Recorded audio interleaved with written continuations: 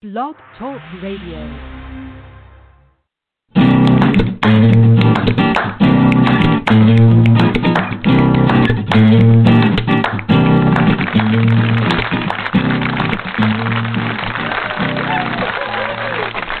Welcome to Thursday night at the SpeakEasy Cafe. We would like to invite you to take the stage for the Sound of Ink Open Mic Poetry Night. Now, let's get started. I want your ink in our ears. Hello, everybody, and welcome to the SpeakEasy Cafe Open Mic Poetry Show, The Sound of Ink. It is going to be an amazing night tonight. I'm glad you are all here with us.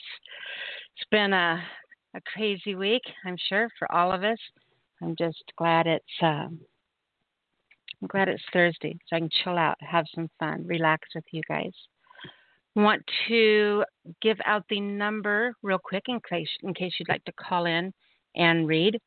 The number is 646-595-3965. That's 646-595-3965. If you'd like to call and read tonight. Have some announcements I think, I'm forgetting something. I always say that though, right? In fact, you know what? That's going to be one of your prompts for tonight. I'm going to give you more prompts later on, but grab a pencil and paper real quick because I think that I'm just going to have to finally, how accepting who you are is empowering, right? So I think that I am going to have to just own this and think like I'm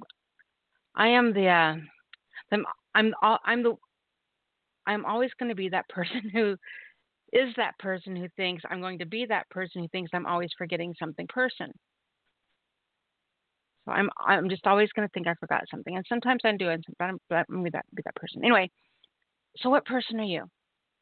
I'm the person who is always going to think they forgot something, and that's just going to be me. That's me. I'm always going to think I forgot something. And because of that, you guys should see how the way I pack for a trip. But anyway, what person are you? Impromptu prompt. You are always the person that what? And owns something about it. It's a fun one. Spur of the moment inspiration. How can you not love it? All right. First of all, if you'd like to put together a workshop with us, you can do so by shooting me a message. Probably on Facebook would be the easiest. If you're not on my contacts list, you can find me under Nyla, Nyla Alisia, last name Alisia, Alisia. Let me know what you want to put together. You do not have to be a professional workshop provider in order to put one of these on. Basically, it is all under the concept that we have all of something to teach and we all have something to learn from each other. All right, so just figure out what you'd like to do. You can pre-record these if you want to do them on your computer and send me the audio file. You can do these pre-recorded with me where we can have some interaction if you'd like. Start out with an interview of you or something like that and talk about what we're going to do or whatever, and then you can just take over from there. You can do a combination of pre-recorded and live. So if you want to do the pre-recorded part first, and then when it was over, open up the lines to questions, you're welcome to do that. And let me know what you want to have put together. It'll be good. It'll be fun. Next, I want to thank our sponsors. It's really important to let these people know who kind of dug this year and helped us keep us on the air with helping to sponsor our 2020 broadcasting license. This are going into our 14th year being on the air with you guys. I just want to thank you. It's really important that you're recognized. We have Debbie Kelly, Eric Sheldman, Maddie Gullickson, Melvin Douglas Johnson, Rick Clark, Raymond Bentley, Gary and Noreen Snyder, Rachel Ward, Kevin Kraft, Gina Storm, Renee Cryer, James, a.k.a. One Sapien, Richard Ward, and Colum Kennedy Hume. Thank all of you guys so much for stepping up to the plate and helping to cover our 2020 broadcasting license this year. Next thing I want to do is thanks to Agent 419. We have, I think that's who it was. I think it was Shelley who talked about that. Anyway, so we are going into our segment of the show called Inkwell Inspirations. So here I will be giving you some writing tasks. So make sure you have your paper and pen out. If you if I get you mixed up, or get you confused, or you didn't quite catch something on these, just remember that you can come back after the second half, or excuse me, after the show's over, and you can listen to it in the archives. Alrighty, and yeah, write down whatever you missed. So the first thing we're going to do is our journal assignments. And remember, journal assignments, I really want a journal and pen, paper, something along those lines in your hands. So I want your hand, this is intimate time with your pen, paper, brain. Slow down, think. What were you writing? So I gave you a journal assignment for the year, so I'm just going to touch on that real quick. Write a haiku every day for a year. Your year starts now. It doesn't have to be in January. Write a haiku every day for 365 days. If you miss a day, then just go to the next. Brush yourself off, keep going. Don't make an excuse to stop. Write a haiku every day, 365 days. And find, the task of this is, first of all, just going out into your world every single day and finding something worth 17 syllables in your day. You give so much of your brain to adulting. You can give your brain 17 syllables every day. Find something every day and jot it down. It's only 15 syllables. Don't worry about it. You can come back and fill in the other 2 at a later time. The idea is just to get it done, to get it down on paper, to get the idea there. All right? Feed that side of you. It's important. Next, we are doing your free writes. Now, one of the things I hear the most when people talk about free writing is, I don't know what to write about. Well, that's basically the concept of free writing, is you just sit down and you write whatever is in your brain. So I decided that since that was the biggest reason people told me they didn't do it, I was going to take that reason away from them and let them learn how fun and how vitally important these free writes are to you as a writer. One of the most valuable tools you can do to grow. So your free writes. So what I've been doing is I've been giving you writing catalysts. And these are things that are meant to, you write the sentence on the top of the journal page, and then you just keep writing.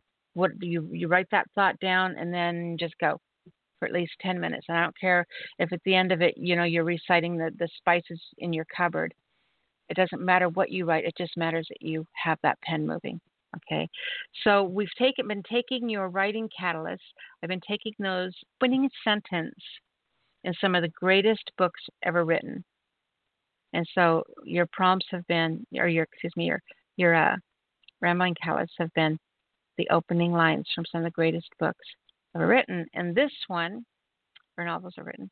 I'll say novels because it sounds so much cooler, So this one is the opening line. What I want you to write at the top of your page is, "This is the saddest story I have ever heard." And then just keep writing. Write that sentence. "This is the saddest story I have ever heard," and go. Boom. Whatever falls out of your brain next, because I'm having to write this and I don't know what to write about, so I'm just going to write about anything. And so, oh, by the way, yeah, green tea really kind of sucks when you put licorice flavoring in it from the cupboard. I need spices. There you go. I don't care what you write, just write. 10 minutes, starting with the line, "This is the saddest story I have ever heard." And this is from the book, The Good Soldier, written back in 1915. All right. Next, your writing exercises. Your writing exercises are different than your writing your journal assignments. Journal assignments are one-on-one time with your brain, quiet time, yoga pants time, right?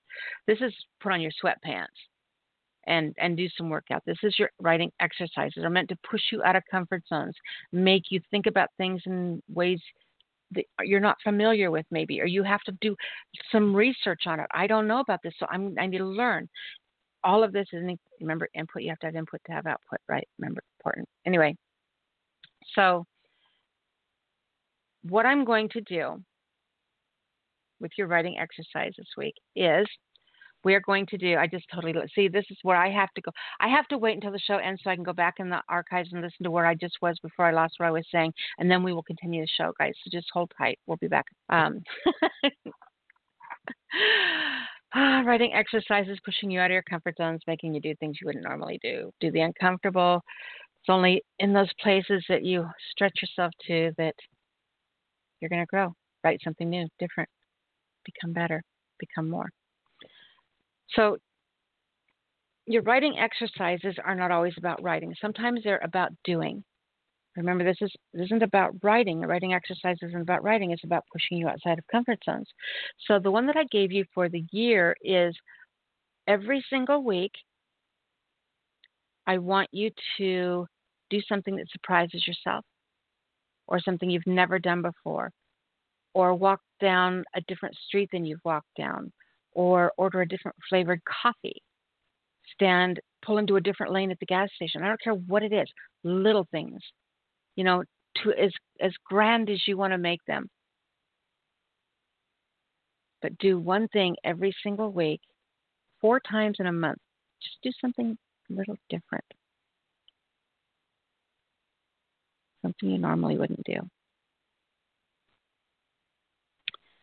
Do something surprising. All right, next thing. Your writing exercise for the week. What I've been doing with your writing exercises, or what we've been doing with the writing exercises, is writing to scenarios. And this is kind of, I'm really, in a lot of these that I work with you guys on, I'm steering you away from writing poetry. And there's a reason for that, because I don't ever want your brain girdled into the thought that when you sit down in front of at the desk, in front of the computer, if you pull out your journal, I don't want your brain to automatically be constricted and confined in the idea that it has to produce a poem. The poems that you write when you do that are going to be so much better if you take the time to do these other things. You want a lot funneling through that glass waste of your brain. Have all this stuff, new information, knowledge, stuff coming in. So I don't want you to have that pressure. Every time I sit down, I must produce a poem. You don't. You just have to write. You have to explore your brain. You have to explore thoughts. And you let your brain be a wild child. So with that said, I've been giving you scenarios, and I want you to write like a short story, or maybe you have to get poetry-ish, narrative prose, something along those lines. But I don't want you to overthink this, just like with your free writes, though you do have to give it a little more structured thought than that, of course. But just write. Write, and if you come to where a thing, just change track, keep coming. How many times have you guys written poems where the beginning of the poem is nothing like the end of the poem, and you have to go through everything that you wrote and follow the yellow brick road until you can construct the poem at the end? Me? I don't know. Anyway, but I want you to write a story. I want you to just have fun with this and explore. You can go back into this story later and find the poem inside of it if you want. But if you get all that stuff out without boundaries, think of the pool you're going to have, the pool of idea and trains of thought you're going to have to follow when you construct that poem. I wrote 20, and I've said this before, I think, someone, but I wrote a 27-page. I had an idea and I ran, and by the time I was done, I had 27 pages. When I finished with that, I had a 12-line poem. Out of 27 pages of ideas, I was able to construct a 12-line poem that was I thought was pretty awesome. Maybe I'll try to find it at some point and read. Oh, I'm supposed to read. No, I'm not. It's the first show of the month. Oh, I didn't say that. You guys didn't hear me. So anyway, gosh, yeah, we will forget I said that. So anyway, okay. So anyway, all right. Scenario, writing to a scenario. What I want you to do is I want you to write a story. Write a story about the cause and effect chain reaction of events caused by you writing the worst Amazon review ever. Okay? So there's your scenario. What happens? All I'm giving you is the idea. You have to create the story in it. Where to go, what to do. And then if you want to later, find your poem in it. But just have fun with it. So I want you to just sit down and write, because you're not just a poet, you guys. You're creative human beings is what you are. Poetry is something you favor. But you don't know that you're not an amazing sculptor until you stick your hands in clay. You don't know what kind of painter you are until you dip your brush in the paint. You don't know what kind of a dancer you are until you just let go to the wind. So you are creative human beings. Explore. Let yourself outside. So anyway, write to this scenario or write a story about the cause and effect. What was it? The cause and effect chain reaction of events. What you write the worst Amazon review ever.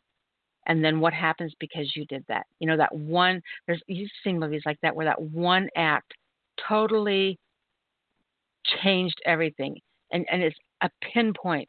That one thing, she looked up from her paper or the pencil dropped and boom, just that was it. That was the catalyst. That was the drop of oil in water, whatever I'm trying to say. Yeah, I'm a writer. I get lost in it. Sometimes I get ahead of myself when I'm trying to think about what I want to say. Anyway, so that's it. Cause and effect chain reaction events caused by writing the worst Amazon review ever. Now, exercise number 2 is your pick apart a prompt. And this is to make you realize that what you do before you start writing is, I believe, more important than what you actually write. What you do with a prompt before you write is more important than what you actually write. We all have knee-jerk reactions. We all have muscle memory. And our brains are the exact same way. And we may not think we do this, but we do this. All of us do this. Only as programmed, our brain is like a computer. If we look up a whole bunch of stuff on gardening, there's going to be flower ads everywhere. Boom. That's because that's top of the mind awareness, right, in your brain. There's things you're automatically going to be drawn to when you hear a subject or you find something inspiring. You're going to have this instant pool. It's going to be that layer of oil on top of a mud puddle that looks like a rainbow. You all have seen it. The black concrete, the mud puddle, that beautiful aurora borealis sheen. Those are the things that we see. But what's underneath that? What's underneath that in the darker layers? What's down when you get down to the grit in the pavement underneath all that pretty shiny stuff on top? That's what I want you to explore when you write.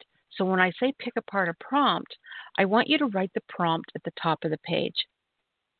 And then I want you to write a list. Just start writing all the different ideas that prompt could be. All the different directions you could take it in, all the different types of poems you could write about it, all the different scenarios it could be, all the things it could be a metaphor for, or just explore all the different ways you could write about the prompt instead of actually writing to the prompt.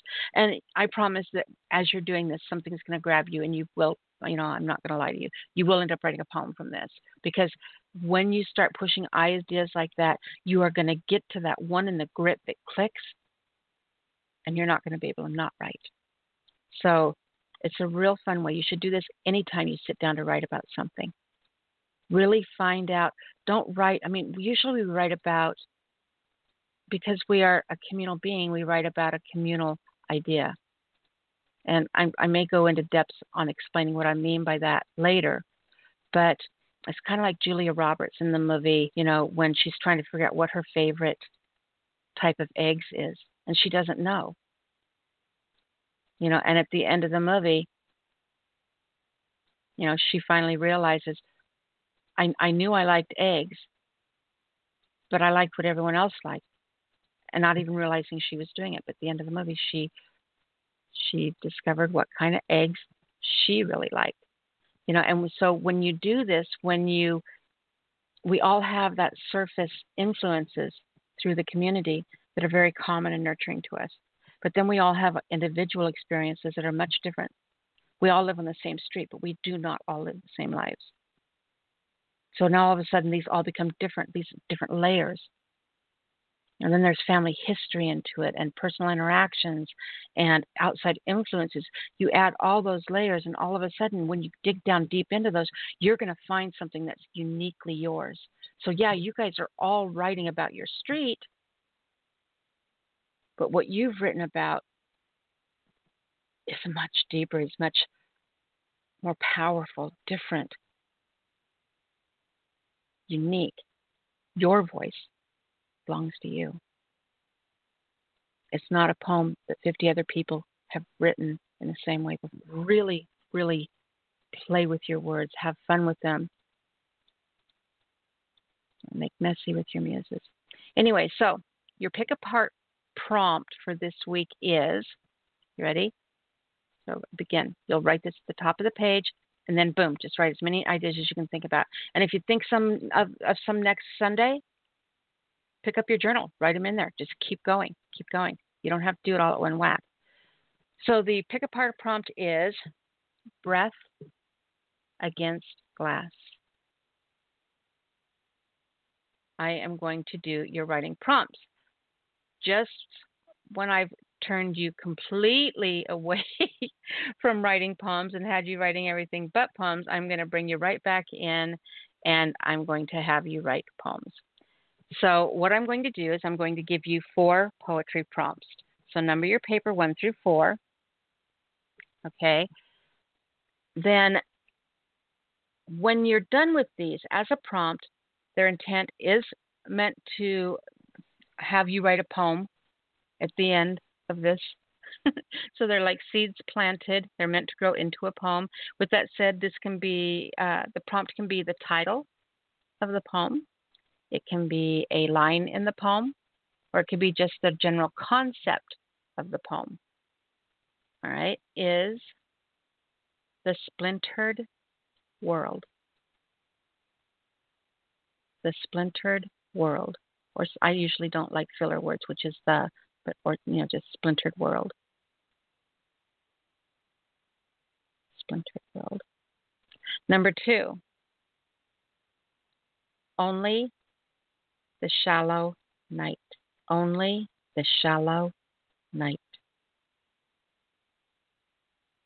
Number 3, teaching the stone. Teaching the stone. And number 4, wrap me in darkness. Wrap me in darkness. So once again, those can be the title of your poem. It can be a line in your poem, the general concept of your poem. You can write 4 different poems, 1 for each prompt.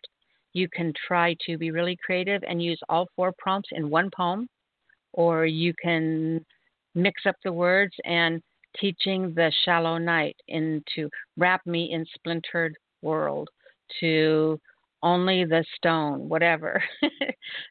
Just play with them and have fun. Half the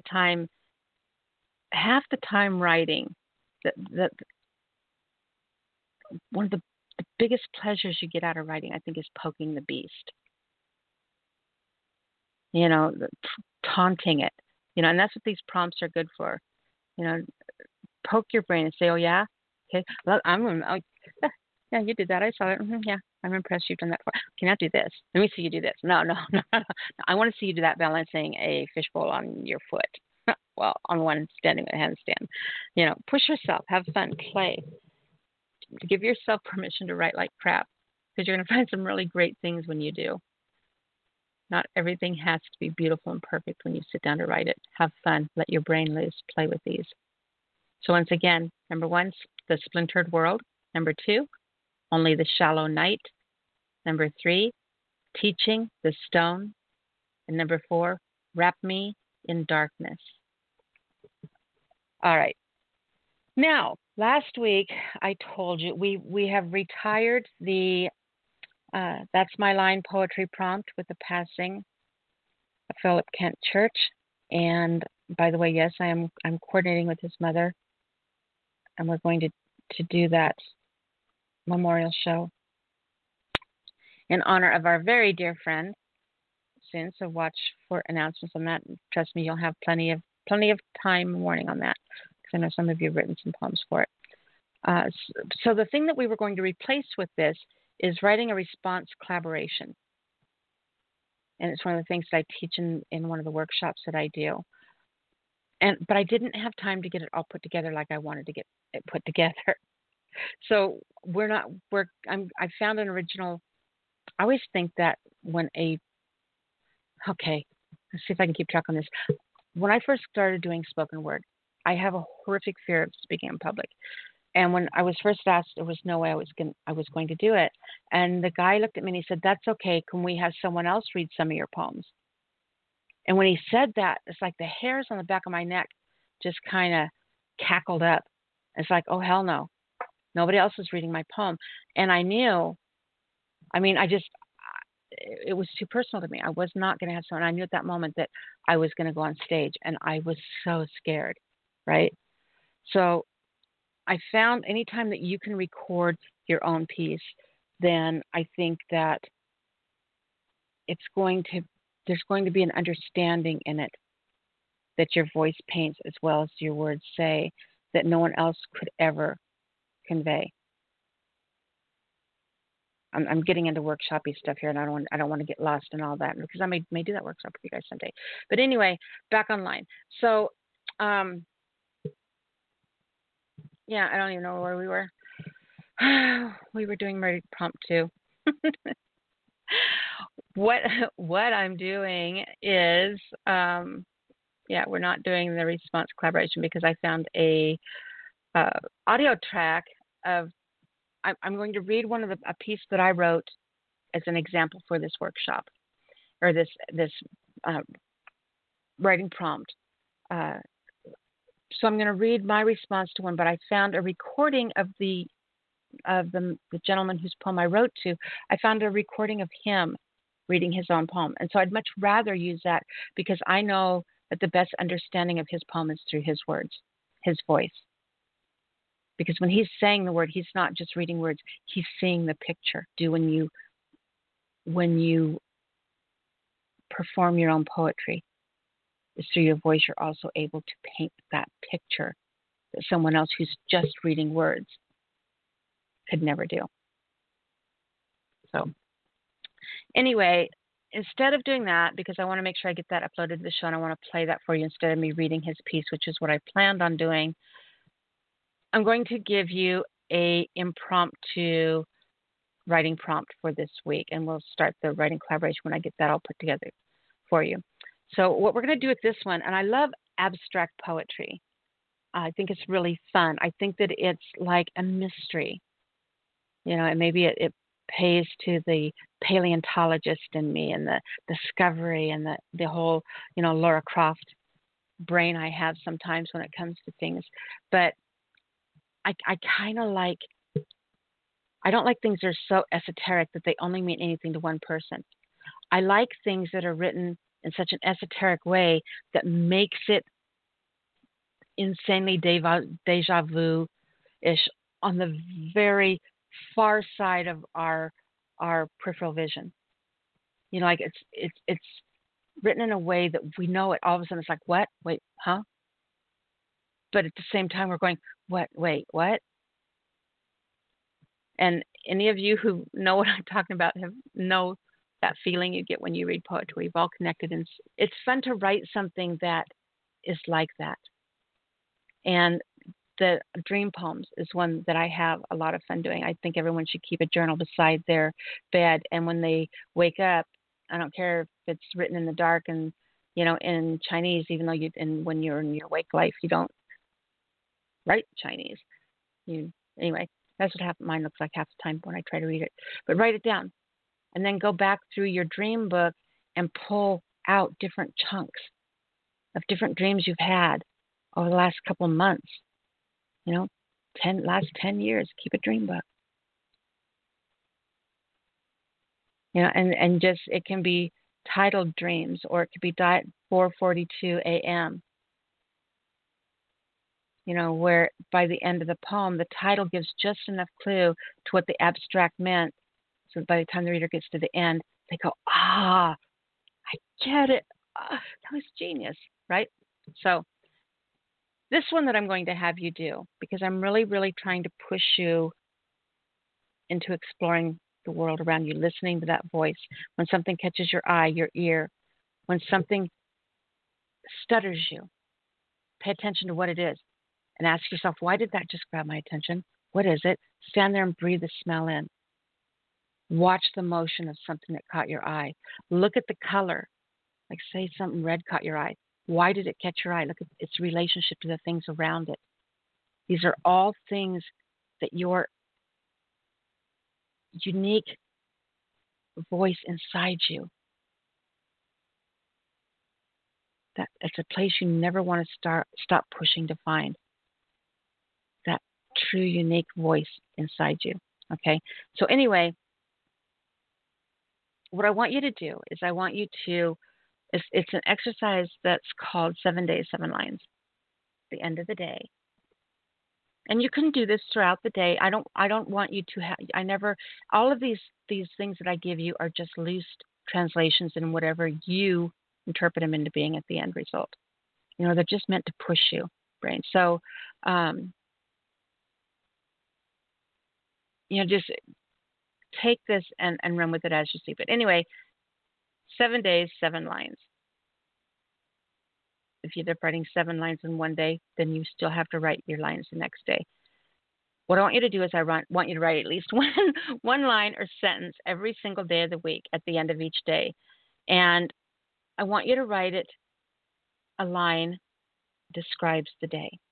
Something that happened during the day, right? One line that describes the day. And the lines, of course, will all be a little bit abstract from each other, like I said, but that's the beauty of this type of poetry, the randomness of it, the fun of it. So at the end, you've got this poem, all these abstract lines describing each day of your week. And then gives the reader just enough clue that they come to the conclusion, like, that's 7 days, that's a week. It's a week. They're talking about a weekday. All the abstract lines finally tie together at the end. All right, anyway, so one of the things that's really fun with this exercise is you can, or prompt, excuse me. We're doing exercises or are we on prompt? This is your prompts. Okay. So one of the cool things about this type of prompt is you can really play with it. You can put, remember I talked about pushing out of your comfort zones, pushing your brain, challenging it. Say, yeah, do this well. Juggling chainsaws. Think of the variations that you could do with this. So 7 days of the week. Perhaps you could do variations where you write 7 days. For 7 days, you write 7 lines about an interaction you have with somebody every day. So the focus becomes a person that you see every single day for the 7 days. It could be your boss or coworker or the barista or bus driver. So there you've got a poem that in chronological order details your interactions with your barista every day for a week. And by the end of the poem, you write it in a way that we understand that, however you do a sentence, day 1, day 2, well, it doesn't matter. Maybe it's a place you go past every day.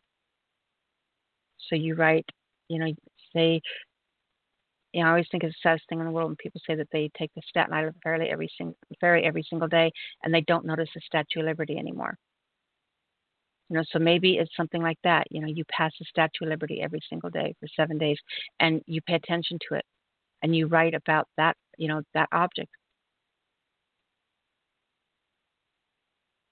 Would it all be the same every day? Doing it every single day, making that object completely different, or a different look, or a different interaction, someone's reaction to it, whatever it is. Something that you look at, something that changes each day. It's exercises like these really get you to pay, I guess, deeper attention to all the little details that live around us, the things that we as creative beings already see more clearly naturally. We just do. That's what pushes us. Someone asked me one time, why do you write? And it's like, because I see this world And I don't understand why they don't get it. I know they're living in the exact same world I'm living in. I know they're seeing what I'm seeing, but they don't get it. Why don't they get it? And I think I think I write to make them see what I see. In fact, I've actually got something that I've written about that. I think I've read it on here before. If I find it, that's what I'll read tonight if we have time with our callers. If I can find it, I'll write a thing about that. How, why I write, what I'm trying to do when I write, what I'm trying to get to people to see, what I'm trying to accomplish. Anyway, this really make you push. They make you push beyond your sight to it helps us hone the things that we see around us, our natural world that is so different than the world most people walk through. All right? It helps us hone that sight, how we see that world, into like a core of observation inkwell. And that becomes this invaluable place to draw inspiration from. And I to develop your own unique voice in writing. And when I say that, I mean the difference of when you turn on the radio and you hear Rod Stewart, you know it's Rod Stewart. When you hear Michael Jackson, you know it's Michael Jackson. And when it's Sammy Davis Jr., you know it's Sammy Davis Jr. Very big fan. There are unique voices. An artist, a painter, someone who writes music, a photographer, all of those pieces, all those different people can have these unique voices where if you look at something, you automatically know that's a Van Gogh, that's a Picasso. So pushing to develop that unique voice of your very own is so important. And these things really help you do that. So I hope you have fun with them. And then I guess that is it. 7 days, 7 lines. Have fun. Pay attention around you. If you missed any of these, you can come back and listen to the show and get them jotted down. All right? And get going from there. I'm going to speed things along because I've been talking a lot. I had a lot to say today. I'm sorry, you guys. All right, so what I'm going to do is I'm going to play a track, but I'm going to pick a different track because the track that I did choose is rather long. So we're going to grab a shorter one here. Recording artist, and you would like to have your track played on the air, you can do so by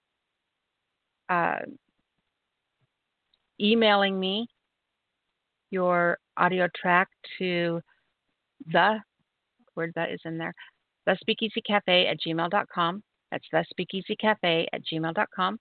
Shoot me a message and give me the thing. We'll get uploaded to the show's library, your audio track, and we will go from there. I'm trying to read as I am scrolling. I'm going to play a piece by Billy Collins, and I played this recently, but when I talk about unique voices, Billy Collins is one of my absolute favorite contemporary poets, one of my contemporaries. He does, to me, have a really incredible, unique voice. He's one of the top poets, poet laureate of everything. But one of the things I think is really special is that he also does poetry readings. And so imagine if we could sit down with Michelangelo and talk to him about one of his paintings.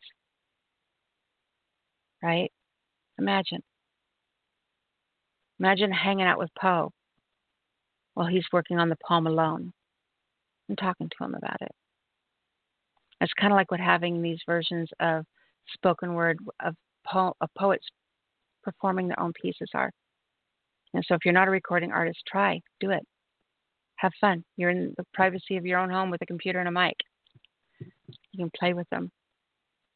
Make them sound exactly the way you want. And just explore that side of them, giving them that breath of life. All right, so with all that said, the piece that I'm going to play is by Billy Collins, and it's called Litany. And I love this piece. We're going to play this, then we are going to get to our callers. We'll be right back. Forward TV. The world is thinking. Here's a poem that I like to read, which is kind of another, it just connects with that one because it's also stealing something from another poet. And a lot of this stuff goes on rather covertly that I'm not going to tell you about, but some of it, there are different kinds of thefts, and some of them are daylight crimes, just knocking over a jewelry store at noon. But another stuff is like a second story, guys. But this is very open. I take the first two lines of someone else's poem and rewrite it for them, which is this is done out of courtesy.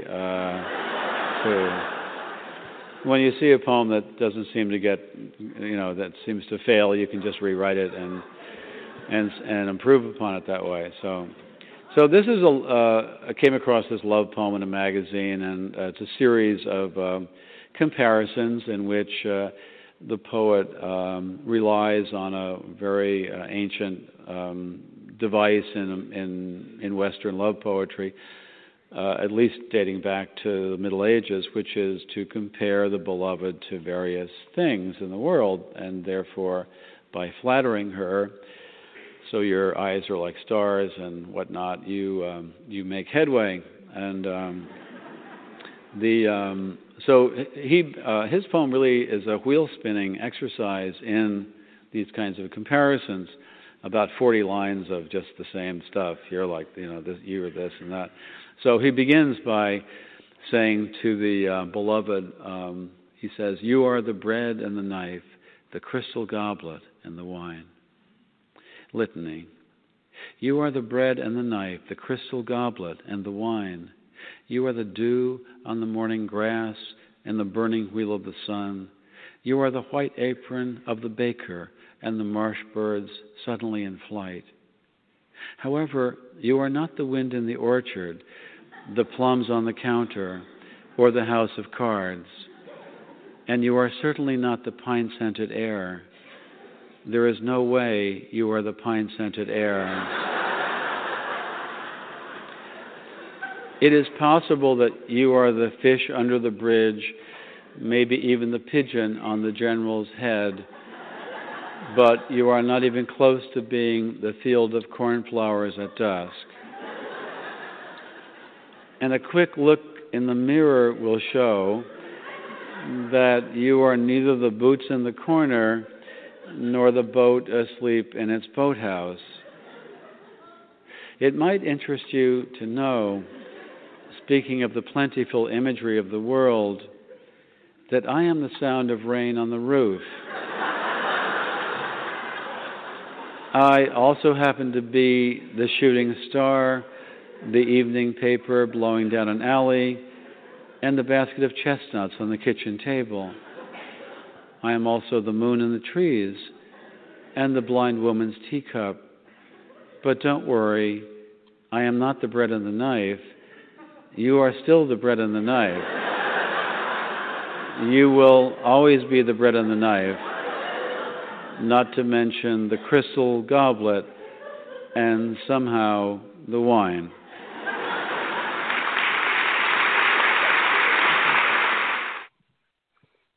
I cannot tell you how much I enjoyed that man's poetry. Oh, wait, got to turn it down. Turn it down. There we go. Okay, we had that. So, yeah, just an amazing poet. If you guys don't know his work, you should. Billy Collins.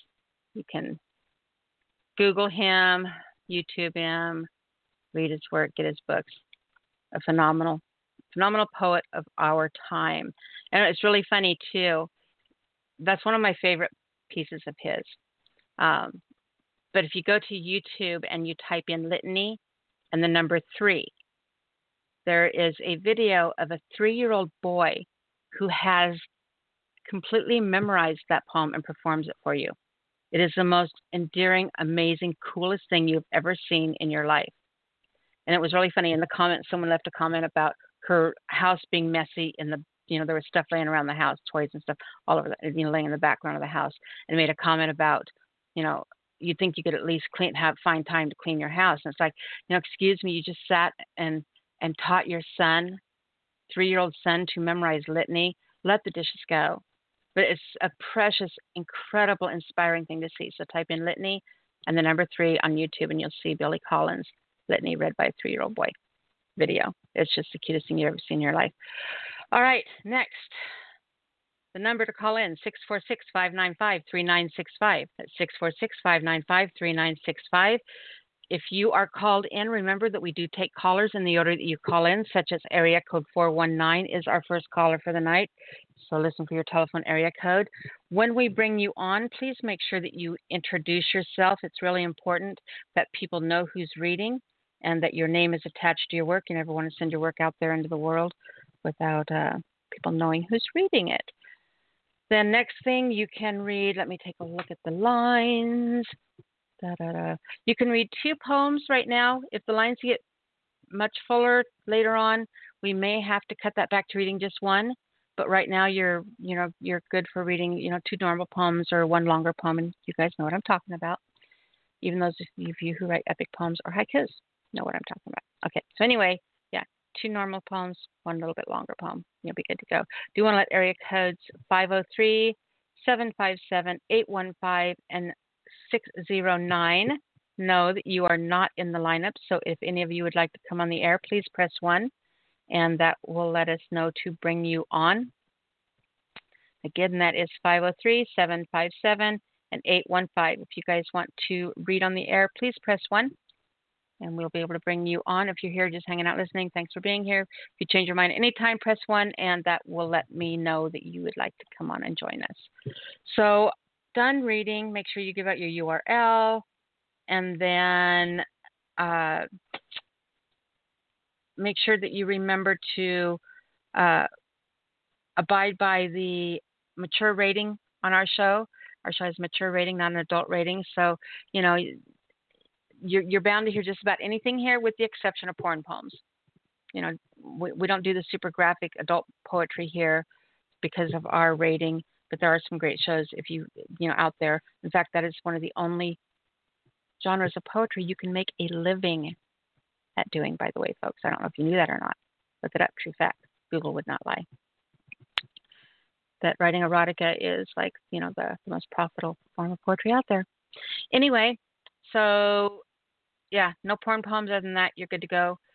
Go ahead and grab our first caller. I'm going to go ahead and give the first 3. We have 719, 219, and 731. You're going to be our first 3 callers tonight. Let's go ahead and grab 719. Are you with us? I think it's 419, but yes. Or 419. I'm sorry. I'm dyslexic. You guys don't believe me. I'm dyslexic with numbers. So her number is 419, but the next number in the series is 7. So that's where I got the 7. My eyes scramble numbers. It's weird. Go ahead. Hi, honey. Hi, how are you? I am doing amazing. It's good to hear from you. Well, I've been in kind of a funk, and I wrote this piece tonight after coming home from the store. And people might not agree with me, disagree with that, or I just want to voice my voice, and I'm fine, and I'll be okay. And I asked my sister, is it really called poetry, or is it like a rant, or is it a poetical rant? Does it have a poetical twist? Because I'm just so upset with the whole world right now, and that's basically, after going to the store tonight and witnessing stuff, is what this piece is about. So maybe people can relate, maybe they can't. So I entitled it 2020. Because really, that's where we're in, is 2020. Each and every day, I find my life growing lonelier. The walls constructed, the walls that confine, are crumbling down around me. I'm trapped within. So much of life happens without our control. We oftentimes end up losing sight. Trying to keep my faith, daily I pray, as the walls around me continue to fall. Trying to be in tune with the world that evolves. Trying to be. But my truth, my reality, seeing all these people, witnessing the act of conformity, just fucking suffocates me. I cannot breathe any longer, wanting to get away, to run as fast as I can, but to where? The whole damn world is foreign to me now. I have never been a conformist, nor will I ever try to be. I live my life daily, as I have continued for all of these years. All of this hype, I just don't get it. We all die, for Christ's sake. What do they not get? The virus is so much more sinister than anyone can ever imagine. The Antichrist is in the air, spreading more hatred and anarchy. The very vileness that walks upon our streets in a country that used to be free. I was called a dick because I don't wear a mask. There is a war against our own people. I blame the media for this, for all the bullshit propaganda that can spread faster than the hate. How is it that some people are okay with killers that rule, that walk among us, that some pay homage to? We are all of their fools. This started out way before they took God out of schools. Look at the youth of today, destroying property and lives like it doesn't matter. Yet that is okay? Parents perpetuate the hate. They are part of the blame. Life as we know it will never again be the same. The devil struts candidly in sheep's clothing. The tongue is vile. The heart is blackened. This is a world I would rather not live in. Our society is poisoned. The contamination is the people exploiting a disease so it better suits them. Respect is lost, seldom taught. No one cares for others anymore. Selfishness runs rampant. Humanity, oh, the throes of it, has always been so ugly to me, and now my sights are becoming more clear. I was right. End rant. You know, ranting poetry is not a new concept. I just had so much emotion when I came out of that store today. Like, people looked at me funny because I didn't have a mask, and everybody had a mask except for 3 people. And I looked at those 3 people like they are just living their life like I did. Like, I know I'm freaking almost 45 years old, and I'm not going to conform. And I just, like, I get looked at funny, and everybody else is, but then I'm called a dick because I don't wear one. If you want to wear one, I don't call you and ask because you got one on. But I'm sick of the whole freaking thing. It's a war amongst us, like our own people. That's what's sad about it. So, it's really amazing the things that, you know, something like this going on in our society, the way people handle it, the way they react. They're you know, each of us just, you know, deal and process with it in different ways. Huh. You know, in my opinion, I would make you this beautiful mask with your personality and give it to you to wear, because I love you and I would not want anything to ever happen to you. I've lost enough people I love and care about in my life. Oh, so I would want you to be safe just in case. But you not wearing it gives me a perspective of just how emotionally taxing this is, how frustrated people can be, how, you know, it has separated. It's almost like segregated mask wearers from non-mask wearers, you know, to the people who have hooked on their shirt for show. And, you know, it's just like how I'm watching the population separate itself through, you know, their relationship with what's going on for the pandemic. You know, it's just crazy. But, you know, that Homer. Viruses. You know who the poet is, Homer. This isn't nothing new. No, I'm changing the subject to something different though, because I said that first. That ranting poetry is something very ancient, and Homer was the first poet, by the way, that was recorded writing something that was considered rant poetry, and that's where he, you know, where Homer catches Zeus complaining in the Odyssey, you know, complaining, mortal men have always been, what was it? Mortal men have always put the blame upon us gods, or something along that line, you know. But it's, you know, you are practicing a very ancient and long used tradition of poetic style there. So did well. I think, you know, in a way too, I'm a total realist. I have been a realist my whole life. I don't sugarcoat shit. I don't believe in fairies and unicorns. I see the world how it is, and we all have our own vision because God gives us each our own eyesight. Some people might see blue, some people might see black. I get it, but I mean, my husband died of cancer, and I can't see my 94-year-old grandma because of this COVID, but yet they can have funerals with thousands of people. They can have rioters with thousands of people, and I can't see my 94-year-old grandmother. I'm a little bit pissed off about this world and the way it's going. So, it's taking the family value, and it's just shattering it is what it's doing.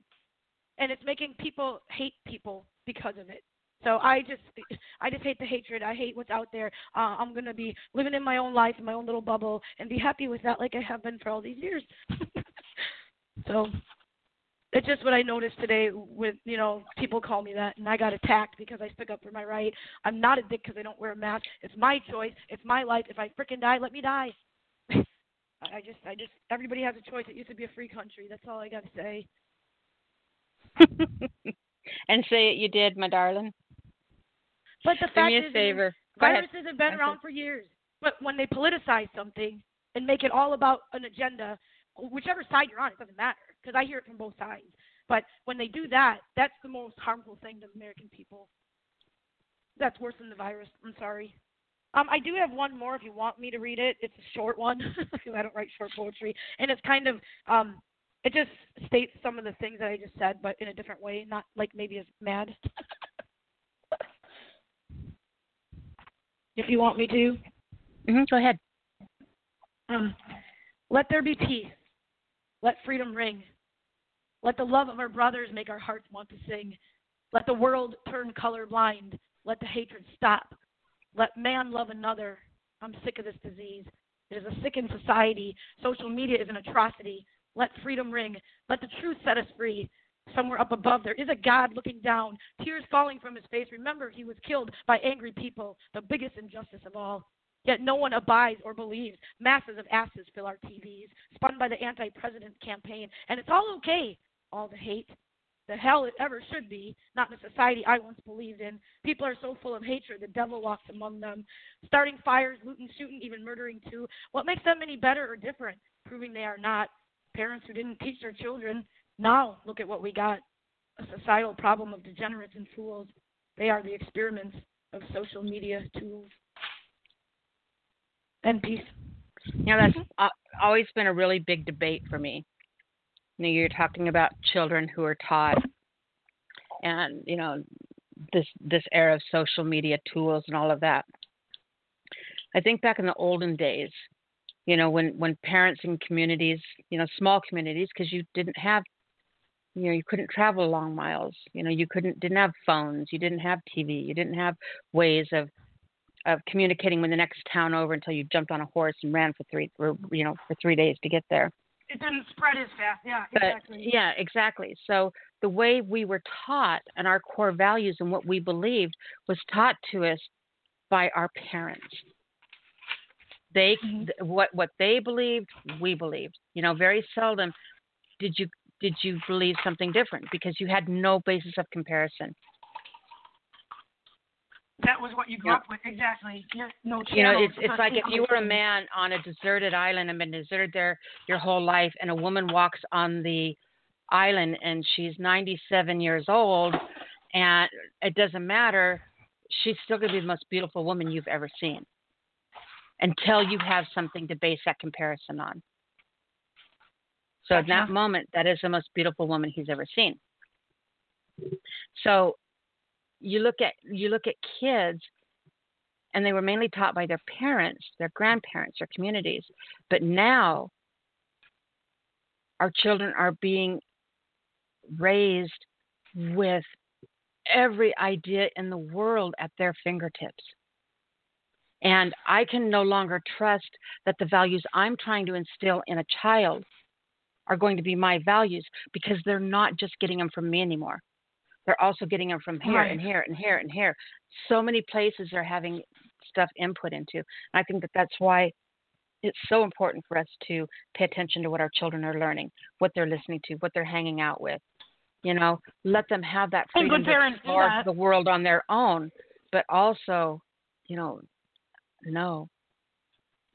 Some of these things kids have been doing lately, some of these things happening, there's a clue somewhere. My big thing, Nyla, is the respect factor. Because if you respected human life, you wouldn't be out shooting people. You wouldn't be out killing people. You wouldn't be murdering people. You wouldn't be treating people unless you want to treat them like how you want to be treated. Respect. But respect is not something we're born with. It's what we're taught. And if you can't respect your own parents, you can't respect, your teacher, you can't respect your coach, you can't respect people. We can't respect the president of the freaking United States. How are we going to teach that to children? Look at what we're doing. Look at what our society, everybody's to blame. I'm really glad that my kids are older now so that I don't have to teach them anything about what's going on in politics right now. Yeah. I'm really glad all my teaching was done before this happened. All right, do me a favor, Agent 419, All Miss right. Shelley, tell everyone how they can find you. I am on Facebook at Poetical, not political, please. Like, I try to stay away from that as much as I can, but I do have an opinion like everybody. Poetical Intrigue. I post my poetry.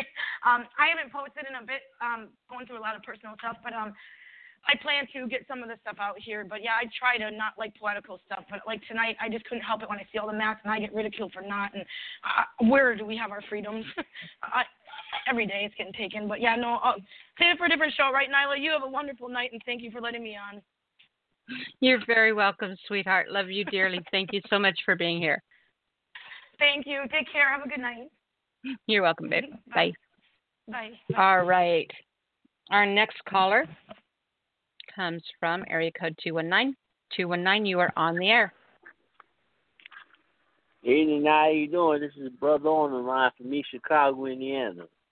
It is Brother O. How are you, my sweetheart? It is good to hear from you. I'm doing well. How you doing? I'm doing really good. I'm getting a little, I don't know. I need to do something. I don't know what I need to do, but I need to do something, and I need to figure out something I can do where I'm safe doing it and keeping others safe while I'm doing it. But I'm going a little stir crazy. I'm getting. Right. You ever got to a place where you realize you're almost comfortable with complacency? Yes, I was sitting there the other day, and I thought about it, and it's like, I really haven't done a whole lot of anything today. I had stuff to do, but I really didn't do a whole lot of anything. Right. That I should have got done, and that's not normally the way I am at all. And I thought, wow, too lost in my own head or something. I need to get out. I need to go do something. Yeah. You guys help. You guys help that fog head place. That's why this is important. This is nice. This is nice being able to spend time together every week and share and do a gathering, as intimate as this is, without actually being face to face and with all this stuff going on. All right. What you got for us, honey? This poem is called Racism is Very Much Alive and Well in America, Part 2. Part 1 back 8 years ago. This is Part 2. Talking about what's going on today.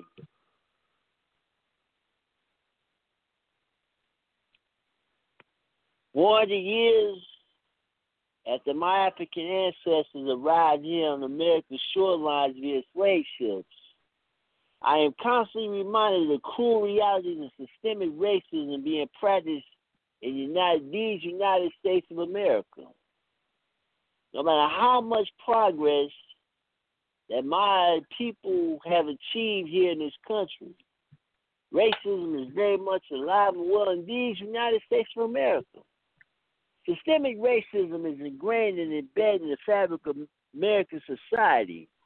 It gives whites and the wealthy unparalleled access to privileges and rights that you and I, the middle class, are denied solely because of either our race, ethnicity, or economic class. No matter how much success, fame, and wealth I may achieve as a black man or a black woman, my counterpart in this country, I still have to deal with the harsh and cruel reality that racism is very much alive and well in these United States of America.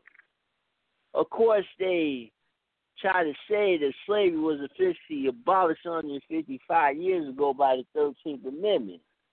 And I supposedly was freed on Juneteenth. However, if you really read between the lines, brothers and sisters, and really study the 13th Amendment, you'll discover that we gained our freedom except in cases where crime has been committed and that person has been subsequently convicted of that crime, therefore establishing a modern-day jail and prison system. Translation, 21st century version of plantations where the widespread practice of privatization has resulted in nearly 1 millions of my brothers and sisters being locked up on parole or probation. Racism is very much alive and well in these United States of America. Of course, they try to tell us that this country is the ultimate land of opportunity, where everybody has a chance to achieve the so-called American dream, where people from every nationality can get along and coexist with each other, with the great intentions of living as one big happy family. The reality of this situation is racism is very much alive in one of these United States of America. Now, how can you proudly fly the flags of the Confederacy and display statues and stark reminders of slavery in the Civil War? Yet it is illegal to display the Nazi flag, which symbolized the Third Reich's reign in Nazi Germany, and display statues of Adolf Hitler, who was a diabolical mastermind behind the final solution to the Jewish question that led to the mass extermination of 6 million Jews in concentration camps throughout Europe in World War II. Racism is very much alive and well in these United States of America. The celebrity apprentice of Bozo in the White House and his band of ass clowns in his administration are a bunch of Looney Tunes who cause and promote divisions among every line you may think of. They don't give a damn if hundreds of thousands of American people die from COVID-19. They don't give a damn if this country is seeing 50 to 100,000 cases a day now, particularly in states in the South and the West. Or do they care about trying to declare Obamacare Constitution in the middle of a pandemic? They only care more about what's in your pocket. They care more about the stock market and the performance of the economy than the overall health of the American people. Now, Donald John Trump is our constant reminder that racism is very much alive and well in these United States of America. And poem. Awesome job, sweetheart. Got some strong words going on tonight. You know, it's one of the things I always say, that if we don't, you know, it's important that it's always he said, she said, and the truth lies in the middle. You guys, no matter what, you know, you look at any topic, and everybody's going to have an opinion on that topic, but not everybody's a liar that doesn't believe your views. You know, you stand one person on one street corner and the other one, the opposite street corner, and you have an accident happen in an intersection, and the cops interview each of those people. They're each going to have a different story, but neither one of them is lying. They just saw it from a different perspective. You know, and you have to remember that about our differences when we can look at what they say and what they say and they say, and you find a meeting in the middle, but you find out what the actual truth is. You know, so yeah, wherever I was going with that. Yay. I got lost. So do me a favor, sweetheart. Yes. Tell everyone how to find you. Oh, good evening, ladies and gentlemen. You can find me on Facebook under my brother Orgasm, and you can check out what I have going on, my original quotes and posts on Black History every single day. And as always, thank you for your support every week on SpeakEasy Cafe. We appreciate you, Brother O, important part of our family. Thank you so much for taking the time and being here tonight. You're welcome. I appreciate it. All right. We will talk to you next week, love. You too. Take care. Bye-bye. Okay. You know, it's really funny listening to Shelley read her poem and then Brother O read his poem, and both of them basically writing about loosely the same topic, but both of them almost from a different perspective, but how much there was actually, you know, when you got down to the core of the issue, how much they were actually the same, how much their opinions were the same. Again, from different perspectives. It's really interesting to me. I love what we do. All right. So anyway, next. Area code 431. 431, you are on the air. I better be 731 because I just got unmuted. Why? Why do I do that? What's wrong with me? Because you're dyslexic. That's crazy. I don't do that with letters. Why? Yes, you do. You just don't realize it. Oh. You've seen that thing people send around on the internet, and like, if you can read this, you're one of the very unusual people, and you read the whole thing like in 7 seconds. You're one of those people. You're dyslexic. Yeah. Oh. You know what you didn't read? What? Didn't read the message I sent you on Facebook Messenger, which will give you a link and a picture. It has something to do with what I'm going to read. How do you know I didn't read it? You just now did, because I'm looking over your shoulder. Oh, damn it. I was trying to be slick. It didn't work, did it? Yeah. How do you like that reflection on the wall? My buddy, Eugenia, she writes haikus, a lot of them. She has a huge following, okay? Like, this post has got like 80 clicks on it. People liked it. It's got 27 comments, okay? Well, she writes her poem, and I riffed it, and she riffed me back. You talk about just, man, my heart swelled up 7 times. So if you look at the picture, it's mountains in the background, it's water, it's trees in the middle, okay? Mm-hmm. You think she's writing about the picture. She never writes about the picture. Okay, here's what we did, beginning with Eugenia. Moon tides ebb and flow. Dreamy thoughts yawn in my mind. My pace heeds caution. I responded, weighted portions coming and going in stride. Epiphanies emerge in their own time and space. Depictions appear to surge, then run and hide. Parity append, as if they own the place. And Eugenia closed with, in the entitled, mingled worlds lack passion. History has no guilt. In pieces. Oh, I love that line.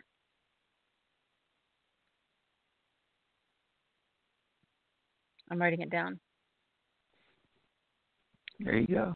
Don't you ever read? Do you ever hear something that somebody's written and just like beat the shit out of your brain for not thinking of it first, because and you'd almost be willing to duct tape them and put them in a closet forever so you could steal that line?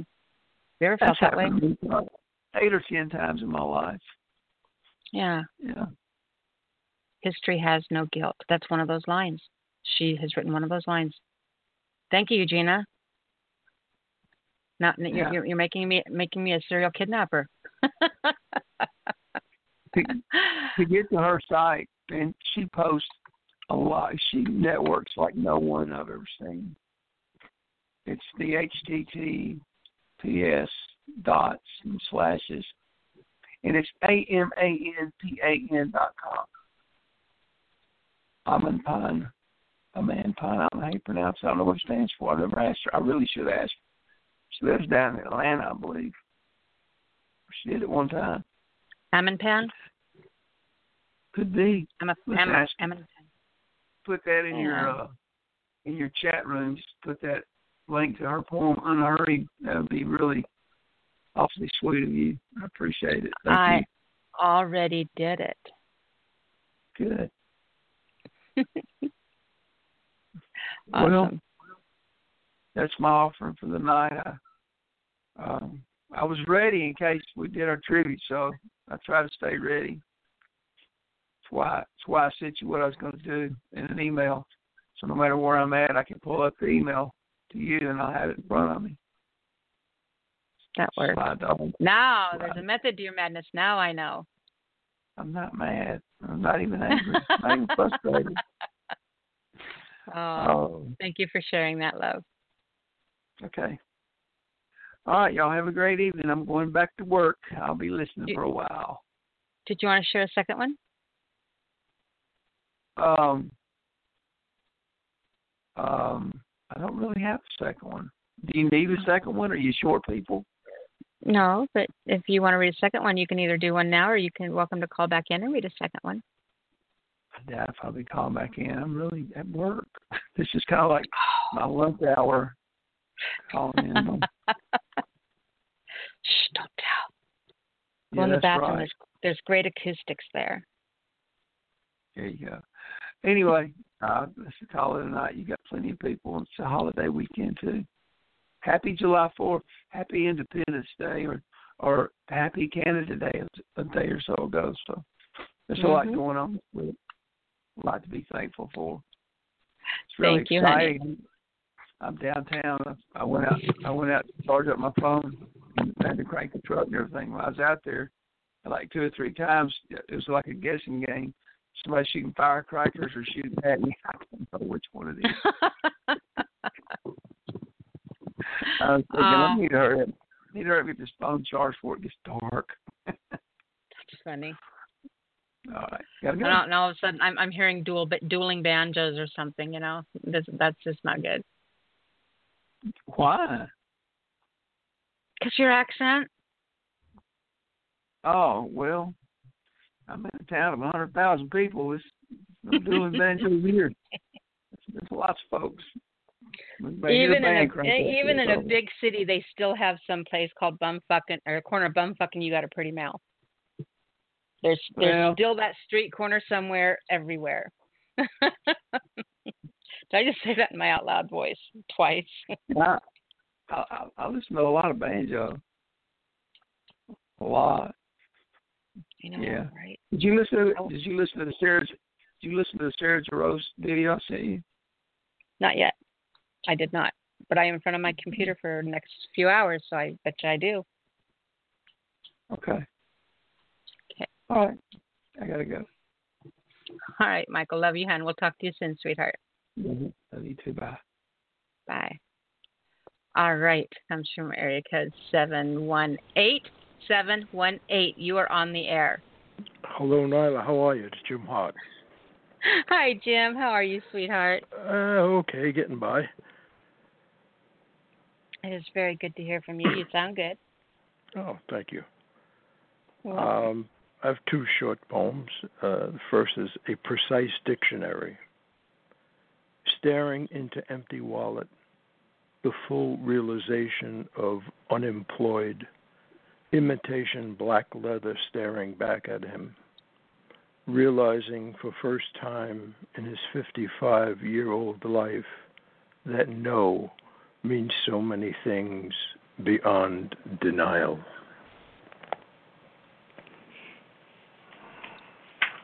that was phenomenal. Thank you. That was absolutely phenomenal. Second one is Lies My Father Told. He kept a diary. Who would have thought it of a tough old guy like him? It reflected his strength, his wit, and his gentle irony. It was several journals, actually, entries in the later years of his life. Although the pages were dated, I can tell from living at home that there were periods of time unaccounted for. I read them after he died, carefully, slowly, trepidatious as to what I'd find. In death, as in life, I found he was a bigger man than his frame, never writing a bad word about one of his boys.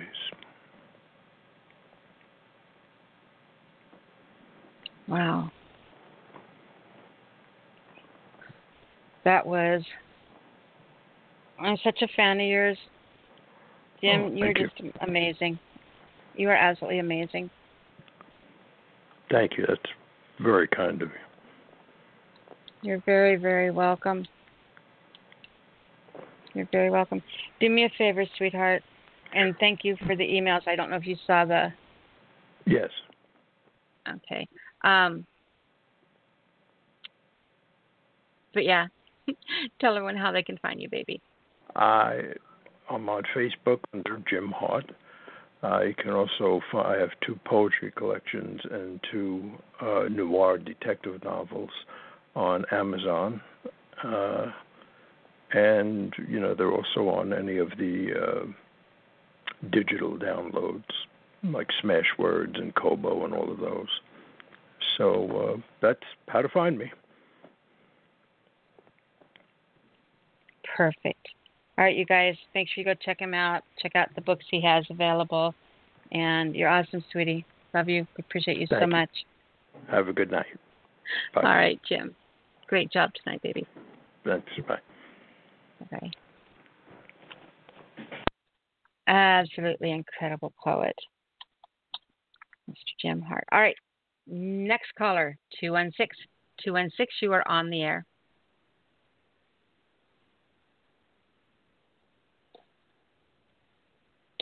Are you with me?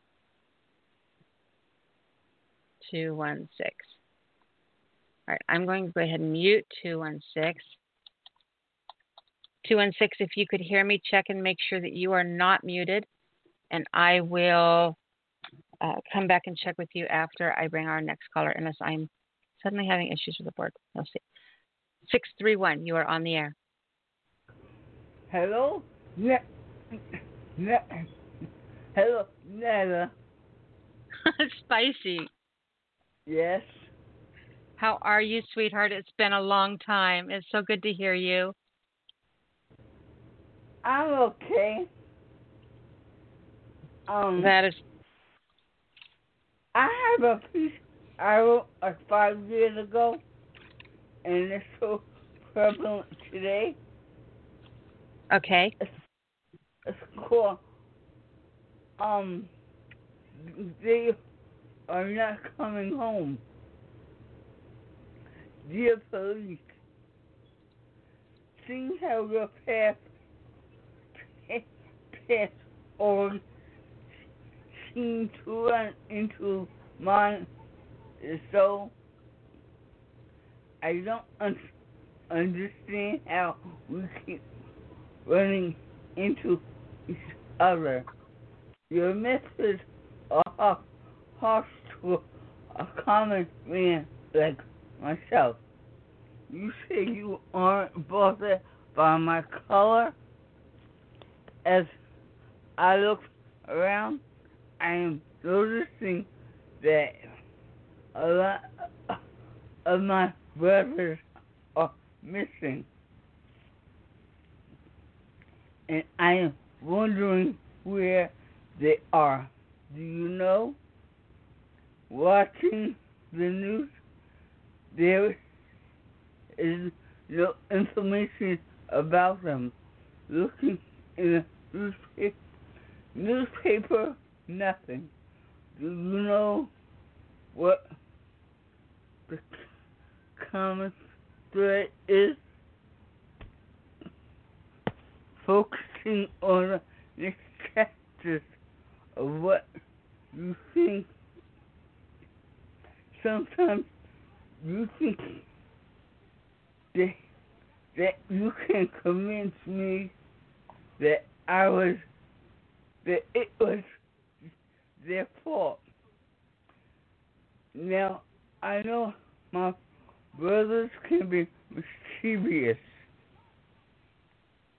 but I realized that they wouldn't let me ask this of you. Do you have any children?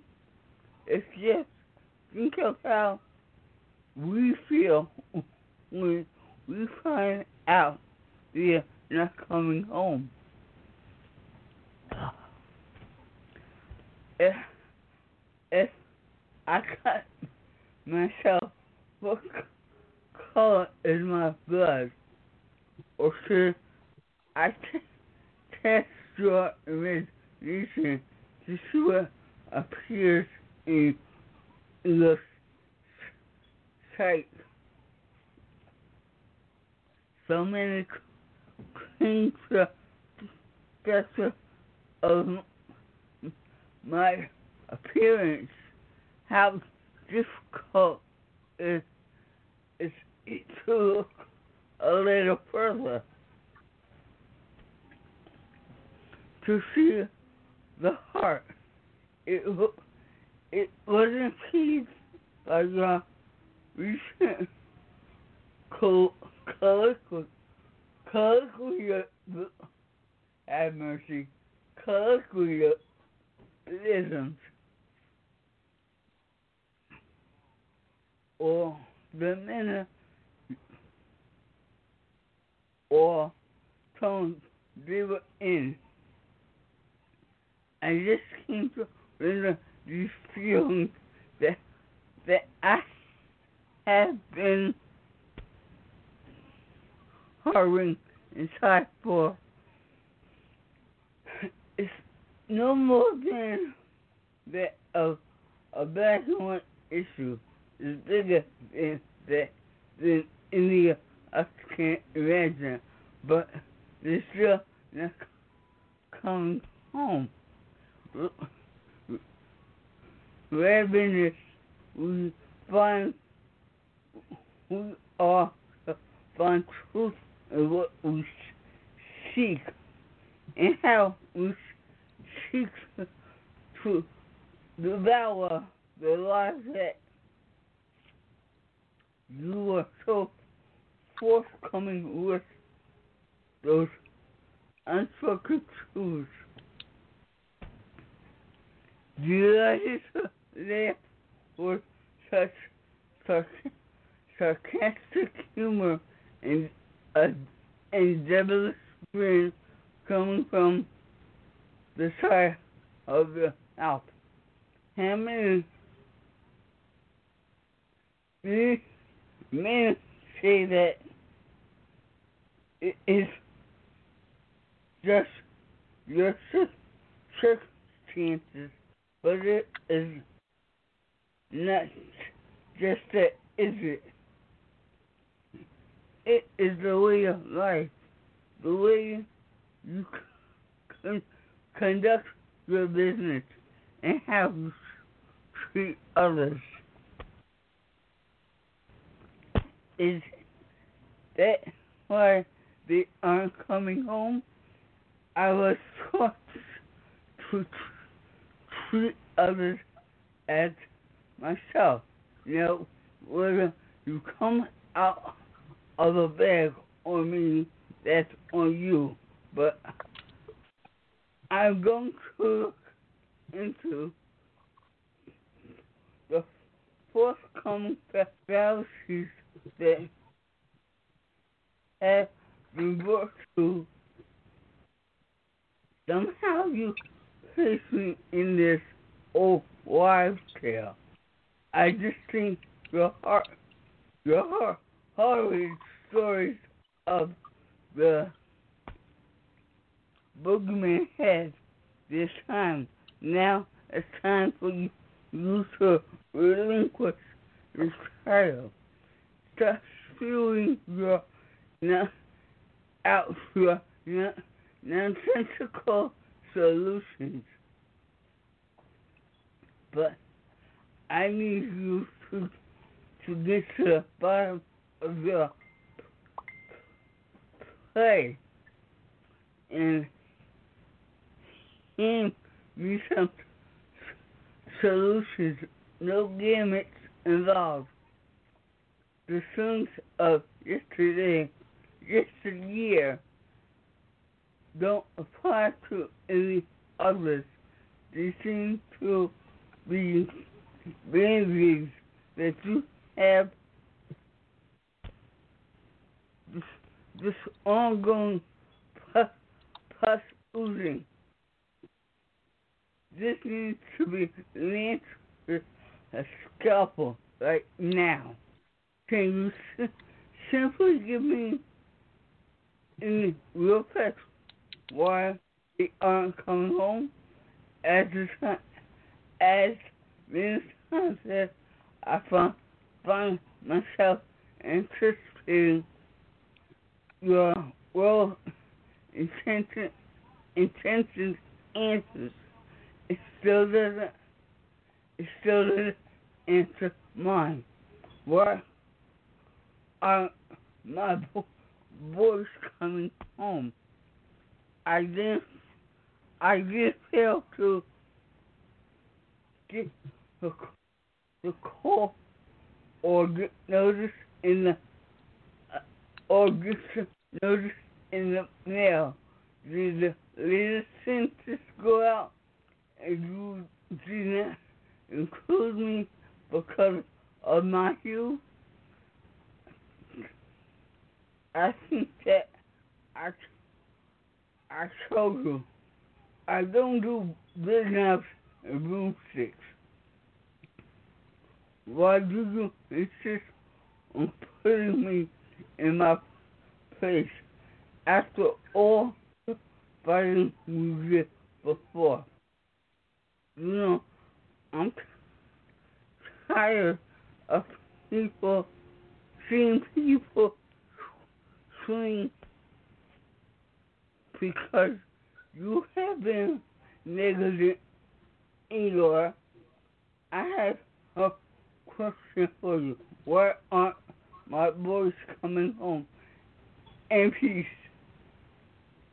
Super, super strong piece, Spicy. I have really missed having you around and having you read and share. That was phenomenal. I love the way the message of how hate and prejudice is, it's a cancer. And we are all responsible to stop it at its core, to stop it. It's like a forest fire. We're all surrounded, there's this forest fire and we're all surrounding it. And we alone cannot put out that forest fire. We aren't strong enough. We cannot stop it. And we know that, I think. But if we understand that we are responsible for every ember that lands at our feet, and if we stomp it out, each and every one of us, and don't let it go past us, then we are part of the whole solution.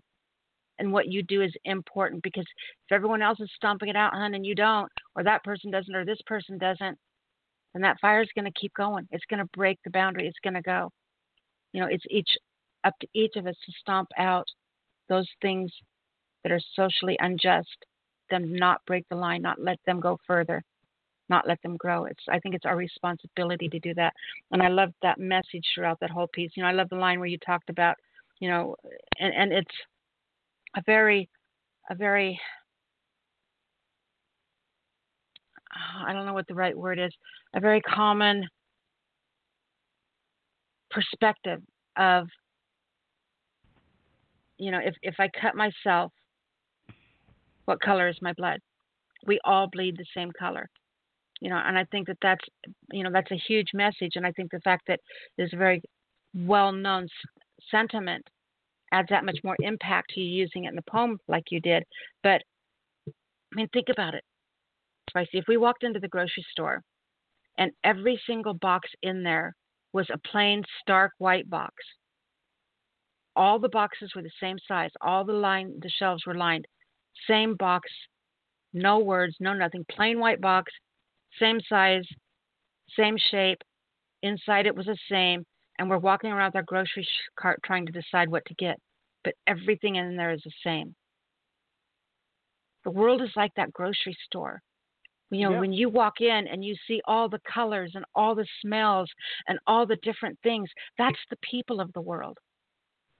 And no, this one over here may not go well with that one, but those two go together really good. And it's just this huge, huge place differences are celebrated. You don't have to look like my box. Your contents doesn't have to be like my contents. But you can sit next to me on the shelf. Just don't get chocolate in my peanut butter in my chocolate. Oh, wait, too great. Tastes great. This one, you know what I'm saying? Just a really strong piece, Spicy, and it was really good. It's good to hear you here. It's good to have you share, and a real strong piece to bring in. Thank you. Thank you. You're very welcome. Do me a favor, my darling love, you've been calling the show. In fact, I knew you before the show started. Do you realize that? Yeah. I've known you longer than this show's been on the air. That's crazy. So much respect for you, sweetheart. Please. In fact, I got a piece that you and Diamond J did together on the switchboard. I think I'll close the show with that tonight. Okay. That would be good. I'll let everybody hear that. I think that you wrote it and Diamond J performed it, right? Yeah. Yeah, I'll find that one. Okay, so tell everyone how to find you, sweetheart. I'm on Facebook.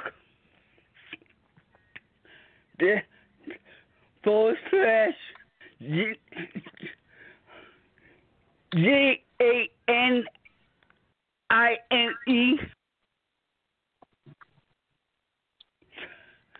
Turner RNER,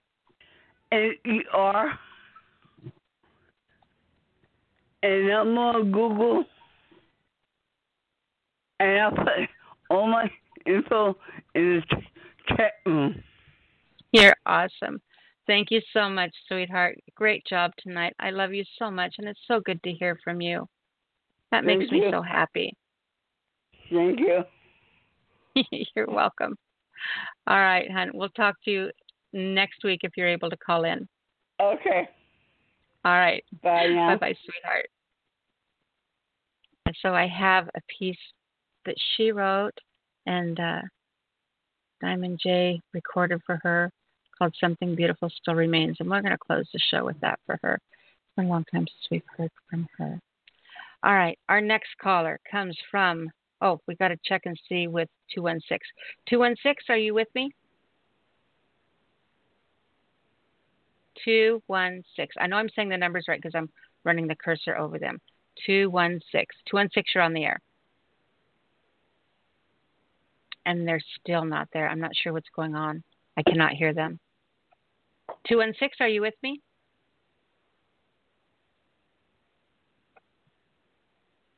I heard a strange noise on the mic. All right, so I'm going to go ahead and mute them again, and we'll come back and check again with them. Sometimes I put people to sleep. It's true. It's a true story. I really wish I could tell you it wasn't a true story. All right, our next three callers, let you know where you are. We have 609 757 and another 757. We have two 757s. So the first one is 7578, and the second one is 7575. There you go. All right, so let's grab 609. 609, you're on the air. Good evening, Nyla. How are you? I'm awesome. How are you, sweetheart? I'm excellent. This is Paul Sampson, a.k.a. Divine Inspiration. It is very good to hear from you. It is very good to hear from you. It's good to be heard from with all the insanity going on these days. Can I just call you like Mr. Divine? You can call me whatever you want. Yes, you can call me whatever you want to because I know it wouldn't be too out there. So yes, I think that you need to get license plates for your car that say that, Mr. Divine. Wow. Divine. MRDI. That's seven letters to go on a license plate, Mr. Divine. Yeah. Okay. I'm going to remember that. Divine. All right. What you got going on tonight, sweetheart? I have a piece tonight that is being debuted, and it's inspired by and dedicated to one of my nieces, Stephanie, First Lady Cat. She was just diagnosed with cancer, breast cancer. And I was with her when she got the diagnosis. Since then we talked, and I just asked her, what are you feeling? What are the thoughts going through your head? So I wrote this piece as if I were her, in her presence.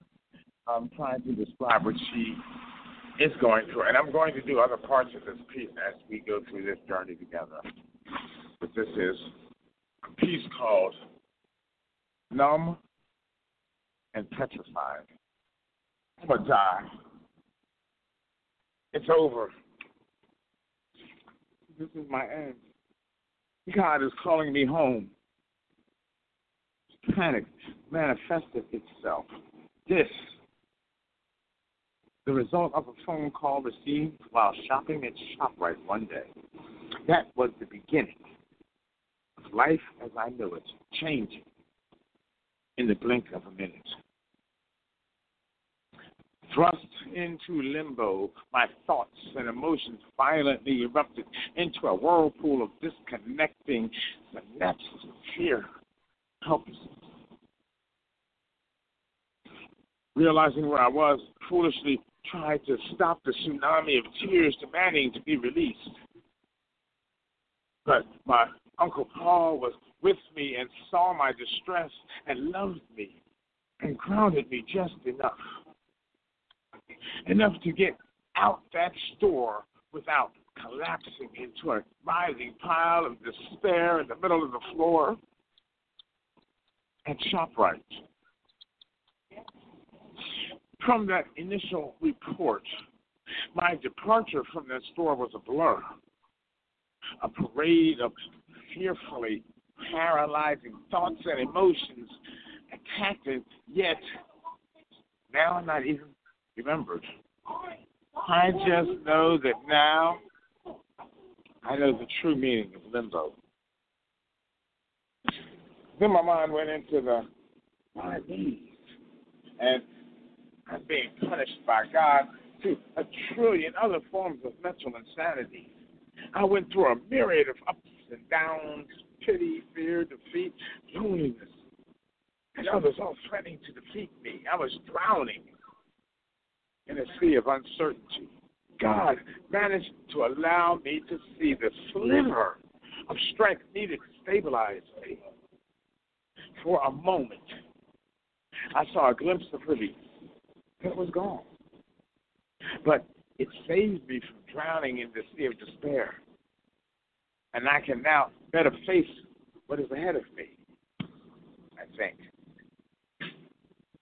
I gradually began accepting what had to be faced with my best friend, my son.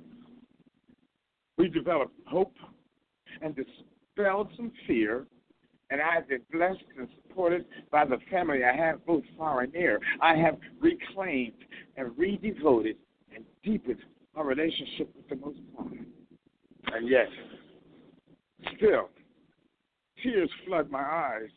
I cannot stop those spontaneous fits when I cry. All the while, praying, Lord, please don't let me die. As the chemo begins and my glory, my hair starts to fall, another level of angst against my soul. Something deep inside makes me feel I am no longer whole. But despite the emotions and thoughts trying to take me out, my heart of hearts tells me I have clout. I am a child of the Most High God. My salvation is guaranteed. I have to remember that God is all I need. Thank God for my mother who planted that seed. So, Cancer, you cannot wreck my life. You cannot cause me undue strife, because my eternal soul is loved and protected by my Lord, Jesus the Christ. And peace. Wow.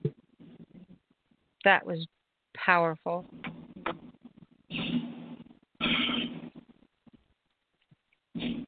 That was absolutely. You are very welcome.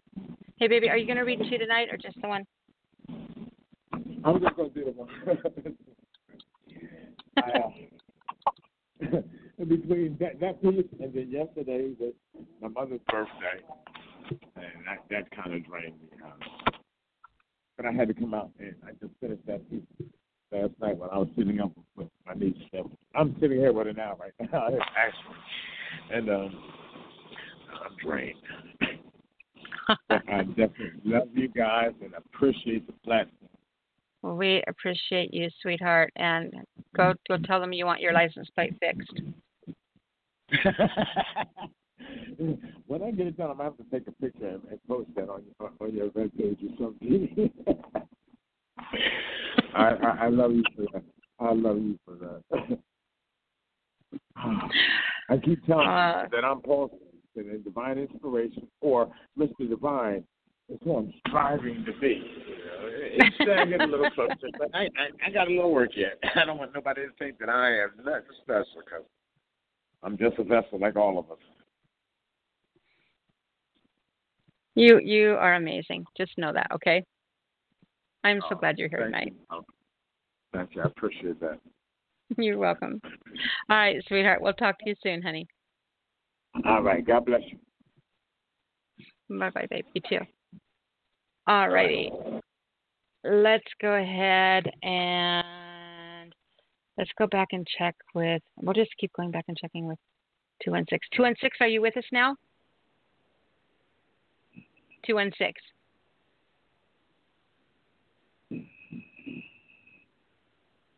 See, I hear noises, but I don't hear voices. So we're going to mute them, and we will go back again. Area code 757. 757, you are on the air. Hello, this is Mr. Speaker. How you doing? Hey, how are you doing? I'm doing great, sweetie. It's good to hear from you. Good to be here. Thanks for the invite. Absolutely, my pleasure. Okay. Tell everyone what's going on with you, what's happening, what you're writing, what you're going to share, all that good stuff. Yeah, I'm going to share 2 poems. One is in response to the 4th weekend, Independence Day. I'm a retired soldier, so I'm going to do a military poem. And then the last one is kind of a response to like your first 2 or 3 callers in regard. And it's called, titled Judge Less and Love More. So those are the 2 I'm going to knock down today. So the first one is Man Down. I never actually heard the shot that put my friend KD down. There was just too much going on with explosions all around. I saw him hit the floor, blood, pain in his eyes, red. My movements caught him, and hang on is what I said. No one stopped but me. See, there was nothing that could be done. Life just kept moving, even though it was about to lose a son. I held him tight like he was my own flesh and blood, see. Maybe my presence could prevent that bullet from taking his life. Maybe my strength could help him breathe. Weigh carefully what you say to someone who was about to die. The last words he was going to hear, and I didn't want to say goodbye. Or worse, lie. You're going to be all right. Help is coming. It's not that bad. We've been through worse. None of this was true. We need you. I'm sorry. Please don't go. This is bullshit. All of this was true. Pleading, hang on, hang in there while rocking, crying, and still lying. How on earth can you have a good day when your boy is in your arms dying? Blood flowed relentlessly as it mixed with uncontrollable salty liquids that ran from my vision, fuzzy, but battlefield smells painted an unforgettable, vivid account never to be erased. At the time of someone's death, I was told the human body gets 20 grams lighter as your soul departs from you. Well, it has been 12,372 days since my friend Katie died in my arms, and I know that fact is true. In peace. Wow. That was incredible. That was incredible, sweetheart. You are welcome. You are absolutely welcome. Here, are you gonna do 2? Yes, we'll do the next one. This is called Judge Less and Love More. In times like this, just judge less and love more. In a journey mentally, and you have the right to ask a poet, where are you actually taking me? I want to take you to a place where Palestinians and Israelis live in peace. It is a place where good news is spread and gossip and bad news are deceased. Let's go to a place where slower traffic actually stays to the right. And it is a place where people walk by faith and not by sight. This is a place where women know that they are worth more than 1 million grams. And it is a place where there is no road rage and there are no traffic jams. It is a place where smiles and greetings are what we all expect. And it is a place where men honor women and treat them with the utmost respect. Judge less when it comes to that foreigner who might be lost or having a hard time. Love more those individuals who tried to feed their families by committing crimes. Love more that individual who is giving you poor customer service. Today could be her first day on the job, and her mistakes could be because she's just a little bit nervous. If you are a stay-at-home mother, or you homeschool, or maybe you are a housewife, please do not stand in judgment of others who have to work to support their life. Judge less someone's ignorance and pray his or her knowledge keeps expanding. Love more through many of life's misunderstandings. Instead of trying to get even, get revenge, or settle a score, stop, take a deep breath, then judge less and find a way to love more. In peace. The perfect ending. Find a way to love more. That's what we need today. You know, you should have that. You should publish poetic hiccups on things, whatever you want to call them. You could take that line and have it printed on coffee cups or on T-shirts, and have a line of your poetry, poetic thoughts published T-shirts. Yeah. Because tell me people wouldn't want to wear that, or people wouldn't want to have that on their coffee cup. That's a great message. Yeah. I've just started a whole new business for you. Somebody, because I'm going to let someone else can do. As long as you get the profits, they can do what they want, right? You got it. No, that's a great idea. Thank you. You're welcome. All right, baby darling. Do me a favor. Tell everyone how they can come show you some love. James, Mr. Speaker Sears on Facebook, and at Mr. Speaker to you on everything else, Instagram, Twitter, whatever. Just look me up. Awesome. Was that one or two? Did you already read two? Was that two? I did two. Okay. All right. I thought so. Man, yeah. Sometimes my brain runs together. That's all right. As long as it's running. Yeah. When it stops, we're in trouble. All right, sweetheart. Great job tonight. Thank you. Thank you. Bye-bye. All righty. So our next caller dun, dun, dun, is the other 757. 757, you're on the air. Hey, Nyla, it's Tamiko Barnett. Hey, one of your neighbors just called in. So how are you? How has your week been? Oh, it's been going good. It's been going good, yeah. Can't take all the humidity, but I'm happy. What area do you live in? Huh? What area do you live in? What? What area? What area do you live in? Okay. Well, it's on Facebook, but in Suffolk, Virginia. Virginia would have sufficed, or the South. Mm-hmm. No, is Virginia the South? I consider the South. No. I went back east one time. They consider it the South, yeah. I was in Tennessee, and I've been in South Carolina, North Carolina, and I have never in my life experienced humidity like that ever. And I've lived on the West Coast all the way up into the Rocky Mountains, all over, right? Down in Houston, Texas, right down by Galveston Bay. So I've been in hot, Utah. I've been in hot, but nothing in the world like the humidity down there. I got there late at night, got up early in the morning, went to a convention.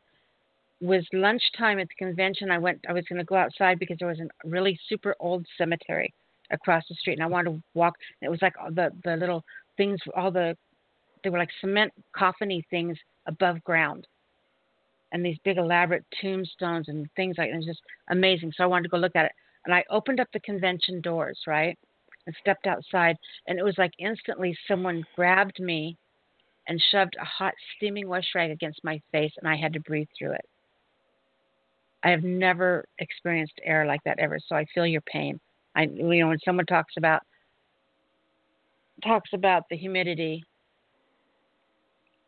in the South, in the Upper South. And, yeah. Yeah, and I've always heard that it gets worse the further south you go. So, yeah, and I've never spent any time down there during the spring or summer months, oddly enough. So, yeah, but it can get like that here too. So, yeah. You know, it's crazy. One of the things that's on my bucket list is I want to go to New Orleans and see what a bayou smells like. Isn't that a stupid thing to have on a bucket list? In my lifetime, I want to go stand in a bayou, Louisiana bayou. Right. You know, and smell it. I want to, you know, down where with Marie Laveau. I want to stand there, and I want to know what it smells like. I see pictures, but I want to know what that smell. I want to know what the smell is. Strange things on bucket lists.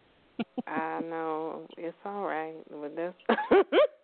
I wanted to go to New Orleans too, but not necessarily to smell the bayou.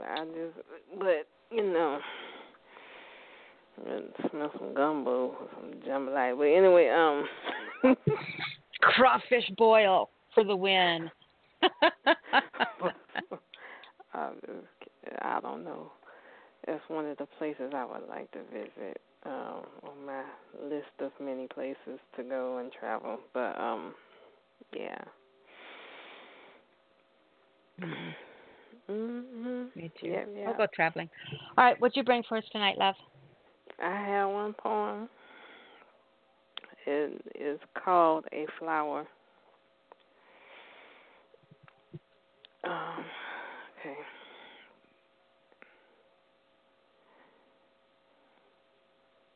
Here you go. Okay, a flower.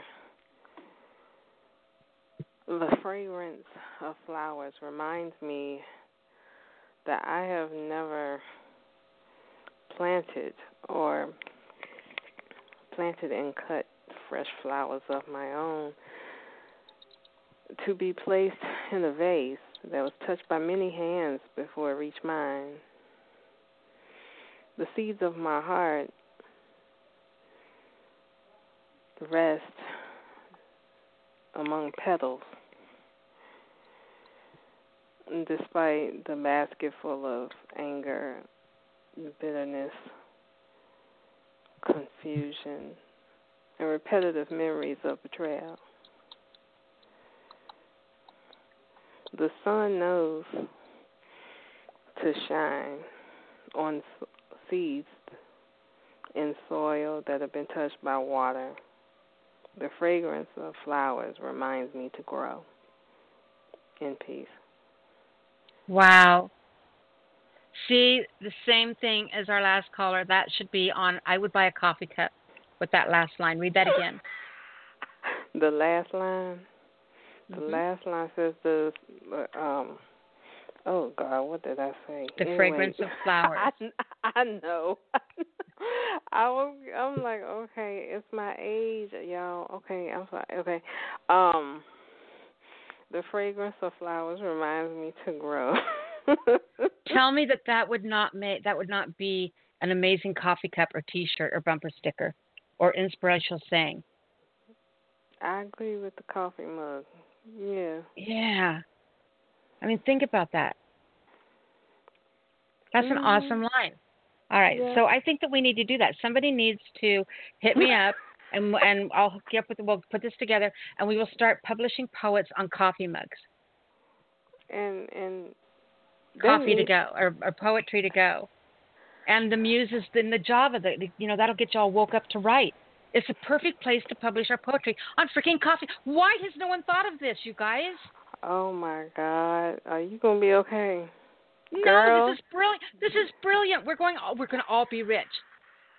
Why would you not publish poetry on coffee cups? Because we all sit around and drink coffee and step all night. Have done this. We're the first. This is it's unique. We're doing it. We're the first. We are the first. They didn't exist. They were just. Those are fake coffee cups. I was going to say, I mean, they could have just been regular little quotes from speeches and stuff. Yeah, like but that. they're not. They're not. There's cups with Mother's Day's poems on them, and there's cups with, but there's not a publishing company who publishes poetry on coffee cups. This is so true. we're not just making coffee cups with poems on them. We are going to take your poem and we are going to publish this line out of your poem on a coffee cup. And you now have, instead of a book, you have a published coffee cup. I like that. And then think about how cool it would be putting together a set of coffee cups that all look exactly the same. You know, the same style, or, you know, different sets and different styles or whatever. You know, like I would want like a black coffee cup with the sentence spelt out in typewriter keys or something. You know what I'm talking about? So then you get a set of coffee cups, but give different poets, you know, you pick the line and you get it in this style of cup. We're on to something, I'm telling you. Okay. Oh, my goodness. You just be, you know what? I don't know. Yeah. It almost sounds like it might be something. What's the name of that website? Cafe Press? Cafe Press. I think this is more like a GoFundMe and we become entrepreneur billionaires. You rather do it some other kind of way? Yeah, you said GoFundMe.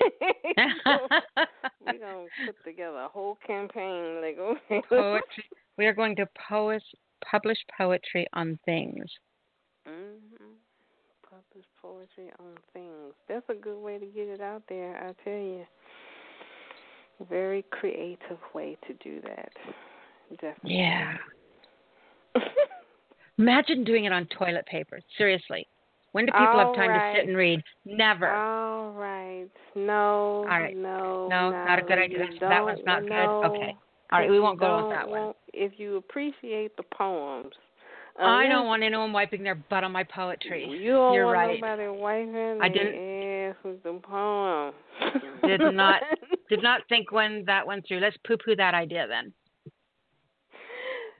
I'll say it. If you like the poem, I mean, unless you put then people would be stealing your toilet paper. I don't know which is worse.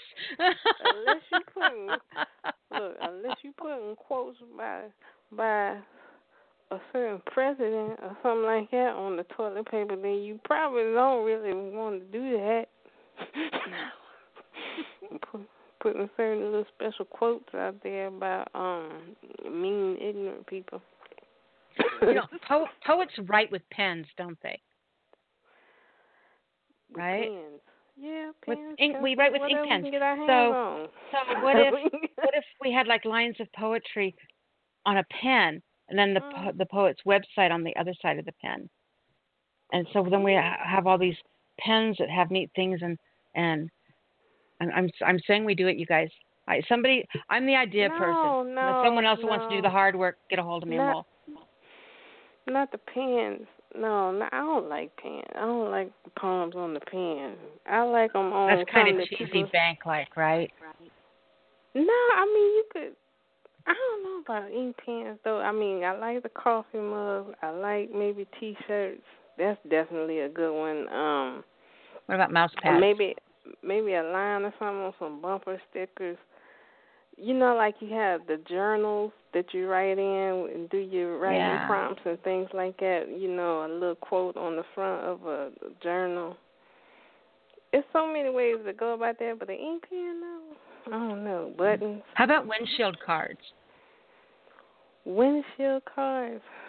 Yeah, so when you're walking down the street, you can just randomly ticket someone with a poem. That's almost like your idea of rock that poem.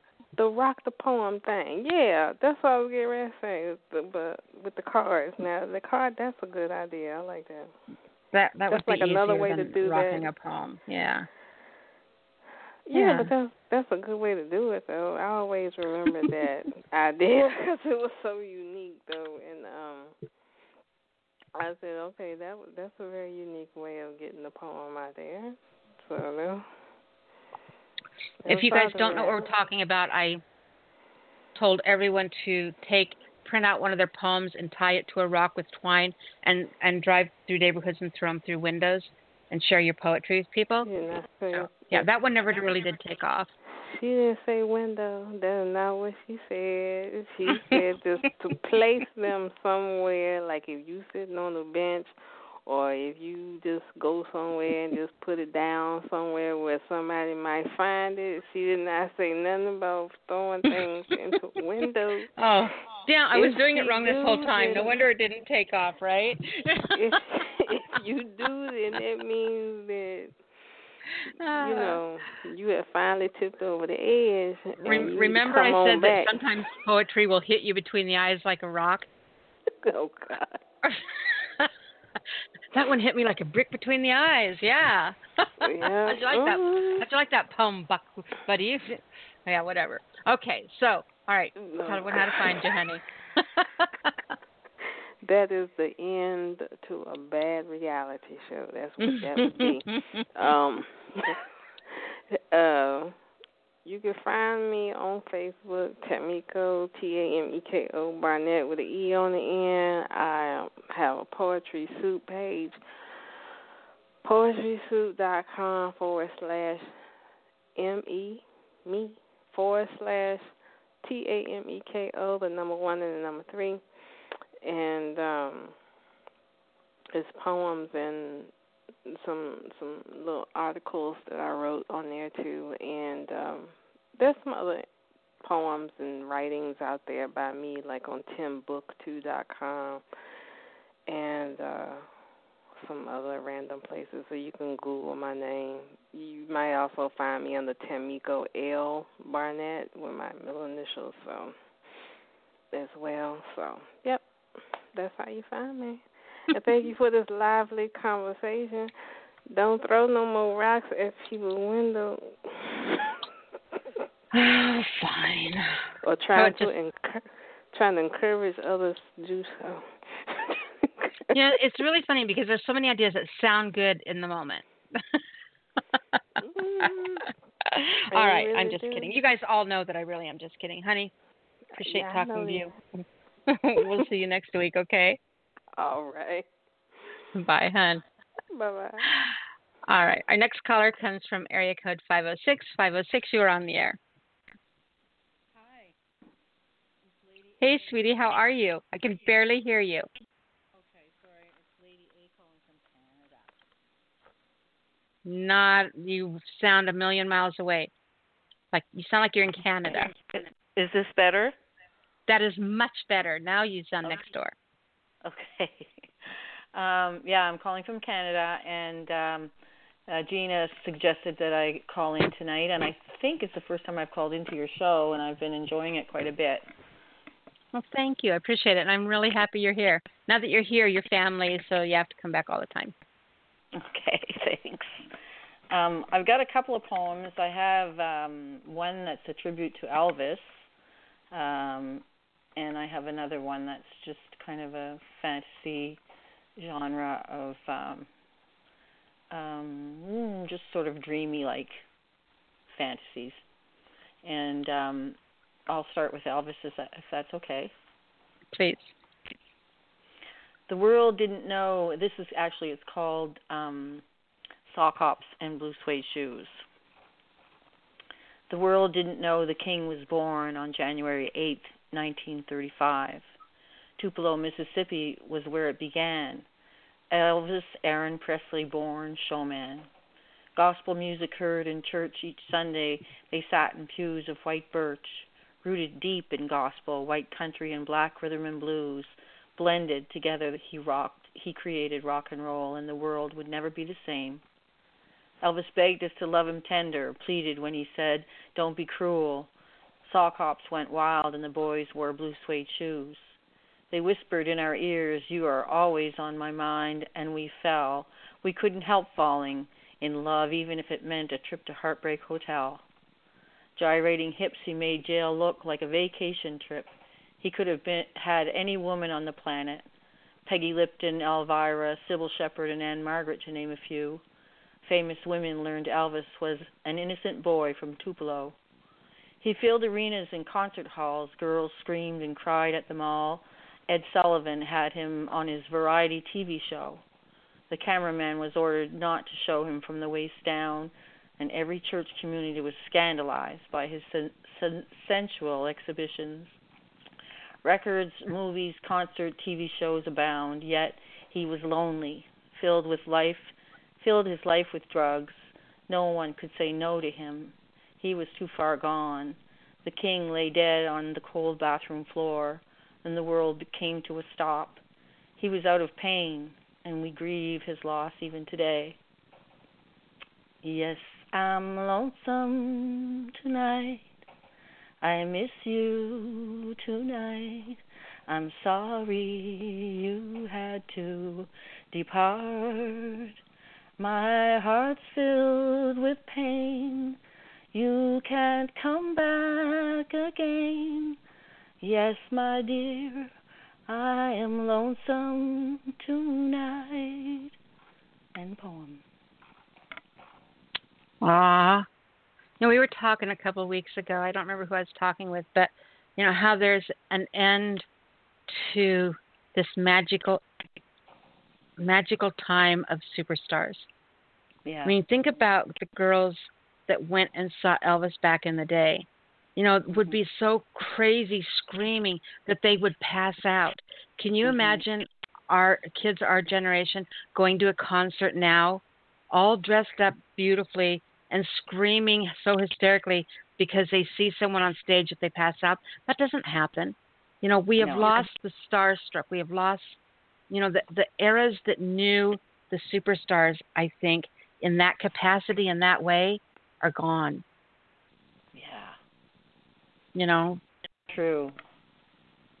It's true. I find that in the music industry in particular, in my generation anyways, that they don't make that music anymore. I was a child of the late 60s, and the music was a time when we came together in a huge way. And people, when I think of the anti-war movement, the Vietnam War, and, as a young girl, 12, 13 years old, and I remember watching the news and thinking, like, why can't they just bring those guys home, and the horror of war was really shown with that war because they televised it. They had the cameras over there, and the civil rights movement, Martin Luther King, and I remember watching that avidly as a young person and becoming very hopeful that we would end all the craziness and end the prejudice, and everybody would live happily ever after. And it sounds silly to say that, but it hasn't. I think today's society, and I think how Martin Luther King would be just devastated, because and the people that gathered were thousands. Everyone stood up for what was right, and today, there aren't many that will stand up and be seen and be spoken or be heard, And I think that that's missing in today's society, that we're too afraid of what the consequences are to standing up. People lost their lives because they stood up for what they believed in. And so I feel that we can, and I heard you say too earlier, it's up to all of us, every single one of us, to join hands and start over. I feel very strongly about that, and I believe it can be done. Babies aren't born knowing hate. That's right. If one baby cries, they all cry. Prejudice and hate are taught. Yep. Absolutely. Yep. All right, and your second piece, my darling. It's called "She Sees Her Reflection," and it's a picture image of a woman, and on the wall are tilted pictures of butterflies. And here it goes, and this is called "She Sees Her Reflection." Images of loved ones adorn the walls. They cannot hear her call. Stripped of her stained glass wings, weeping, she no longer sings. Purple panes, now cashmere dress, sees her reflection. She wept. Tears fall on satin skin, they burn, but not like the pain she's in. Human form of beauty born, metamorphosis transforms. Taking flight, she mourns her plight. Weak, she cannot fight. No more to flit and flutter, sipping nectar from flower cups of butter. kaleidoscope colors, burnt orange and black, of turquoise and lilac. Gone are the days when children wonder about flying in, around, and under. What do the gods of rainbow colors want of this reborn stunner? Her mission was to teach those hardened hearts the beauty of fine arts. Color wheels like Capri blue, Irish green, Arabian red, the gods reveal. With canvas brush and tinted hues of all shades of Persian blue, children sat at her feet in awe. They watched and dared to dream.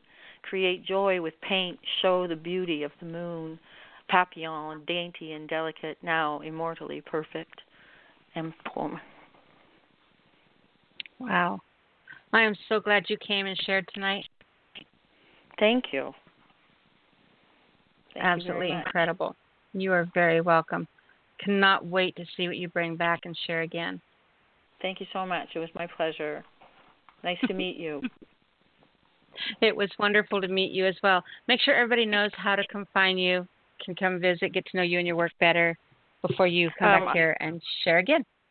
Okay. I go by the pen name Lady A, and you can find me on allpoetry.com. Very cool. All right, sweetheart, thank you. And we will see you next week. Thank you very much. Yeah, thank you very much.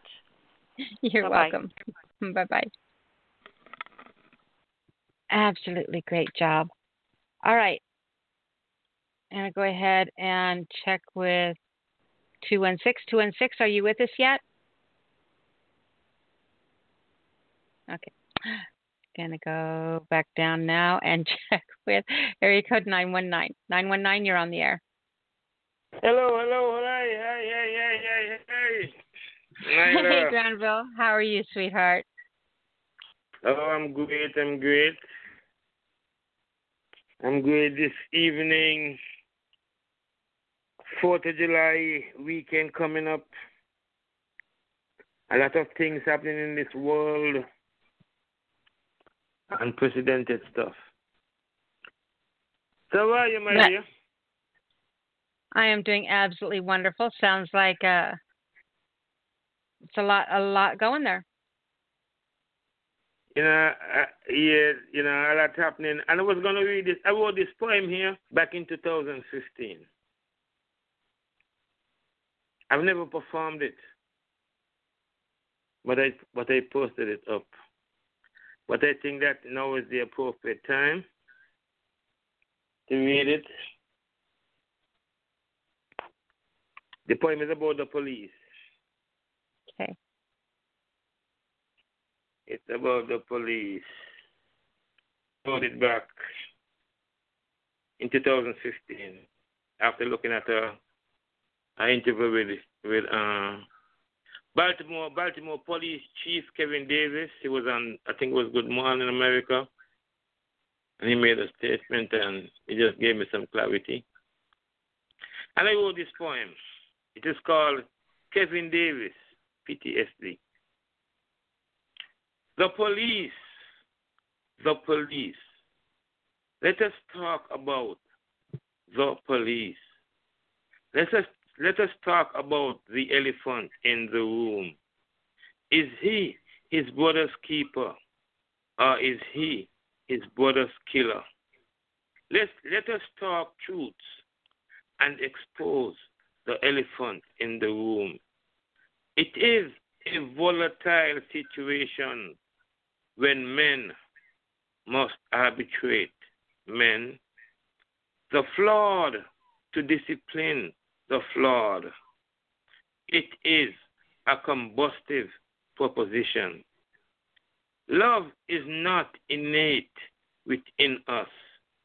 It had to be commanded that we love. And love is the most productive emotion on the face of God's green earth. Even where it is earth-brown, where grass grows not. Who wants to be a police? Who wants to be a police? Not many, but a few. A motley crew. It is not many to choose from. The men knows better. it's a thin line between being brave and being foolish. So the wolves comes in with the shepherd and things goes amiss. The protection of the flock compromise. Sometimes the wolf in shepherd clothing comes in handy when protecting the flock. Not so good when he starts eating the sheep. But men must be policed, as fairness becomes them hardly, and the injustices to each other becomes war and bloodletting, and must be protected from themselves. The police, the pillars of democracy, we love to see them when our lives are threatened and in danger. The decadence that he faces daily is not good for anyone's sanity. He sees up close and personal the worst in men and how close we are to anarchy. This is not Game of Thrones, but they are the men in blue and watches the wall. I would not want his job. The inhumanities he bears witness to will threaten anyone's well-being. There are rules of engagement in war, no rules of engagement here. The police suffers PTSD. The police suffers PTSD. When he straps on his gun, it is not for show. So when confronted by the police, let your every action assure him that he will have no need for his weapon. The man is under stress and bearing arms. Apply to his humanity, for he is a brother, some mother's son, some woman's husband, some child's father, who only wants for daddy to come home. Soft words turn out to be wrath. So before he becomes what he came to prevent, I look forward to a day when we can say, I don't think we need to be policed anymore. And now that mankind is truly his brother's keeper, let us pay them to stay at home. And when the children ask why and who or what was the police, we can gladly say, I will tell you, but it is a sad story. Thank you. You are very welcome. That was phenomenal, sweetheart. Thank you. Yeah, well, back in 2015, when I hear Kevin Davis talking, and I realize, it's I hear a lot of talk about defunding the police. Mhm. And people on your look. A lot of people come to this country for one reason, more than any other reason, that have rights, and certain protection is presented to them, and that's why they come to this country, because they have rights, and it's the police that makes democracy work, because you can't beat up your wife or your woman or your child. Otherwise they're gonna come and get you, and let you know that people have rights around here. So the reform can be done, and but you can they're gonna be injustice, and if there's injustice, then you're gonna need people who can measure out justice and make sure the peace is kept. So, me saying a lot of other things is not happening, and things haven't gone overboard. But it is time for you. It's like they say, you cannot throw the baby with the water. You cannot. You can when you don't. You can't throw the baby out with the water. Maybe there is infractions that the police have committed, but that don't make them unnecessary. And I know the poem there, so people can understand that when a man gets up in the morning and he put on a gun and he goes to work, he didn't put on a gun just for when he put on a gun, there's a possibility that he might have to use it, which I'm pretty certain that he wish he won't. But life is not perfect, and like Abraham Lincoln said, we must work for a more perfect union. The experiment is still in process, and we're still trying to. It is. Yeah, Yep. Yeah, we got to work for that more perfect union. Very good words. Amazing poem. Awesome sentiment. Great wisdom. Thank you. All right, sweetheart. Tell everyone how to find you. You can find me on Facebook, Granville John Hedrington, Facebook, Instagram, and Amazon. Watch for Thought, Book 2 and 3 is over there, and most downloading mediums. I'm I would like to think I'm all over. I don't check too much, but Granville John Hedrington, HEDRINGTON, Granville GRANVILLE, John Hedrington. Check me out. Look for the lion logo with the red, gold, and green. Yep. Awesome. All right, sweetheart. Thank you. Great job tonight, baby. Thank you. You're welcome. Nice. Thank you, my dear. You're welcome. Bye-bye, sweetie. Bye-bye. I try to keep my comments to the minimum. Seeing as how I'm a yapper, I want to make sure I get everybody on. We've got 2, 3, 4, 5 callers left. We've got 30 minutes to go. We do have some callers. Oh, no, we got more than that. Oh, holy crap. So we have 1, 2, 3, 4, 5, 6, 7 callers. Then we have area code 407 285, or excuse me, 585. And the next number is 2. Okay, so 407 585 and 202. You guys are not in the lineup. So if any of the 3 of you want to come on the air, 407-585-202, press 1. That'll let me know that it's okay to bring you on. If you're here just listening, appreciate it. Thank you for hanging out. If you decide and change your mind at any time and you want to read, press 1 at any time, and that will put you into the lineup. So let's go ahead and grab area code. Was it 215 next? 215. Hey, what's going on now? Hey, sweetheart, how are you? I'm good.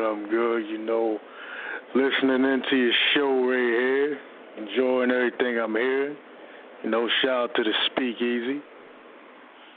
It's awesome to have you here. I don't know where you are or how you have us on the call right now, but the sound effects and the reverb, the sound quality sounds really awesome. Yeah, it's just a regular phone. You sound good. All right, that's good. Yeah, this is Kane Spade, CEO over there at the DSR Firing 71.3 Network.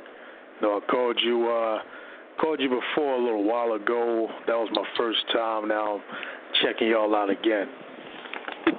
Welcome back to the show. I'm glad you're here. Hey, thank you. It's good to be back.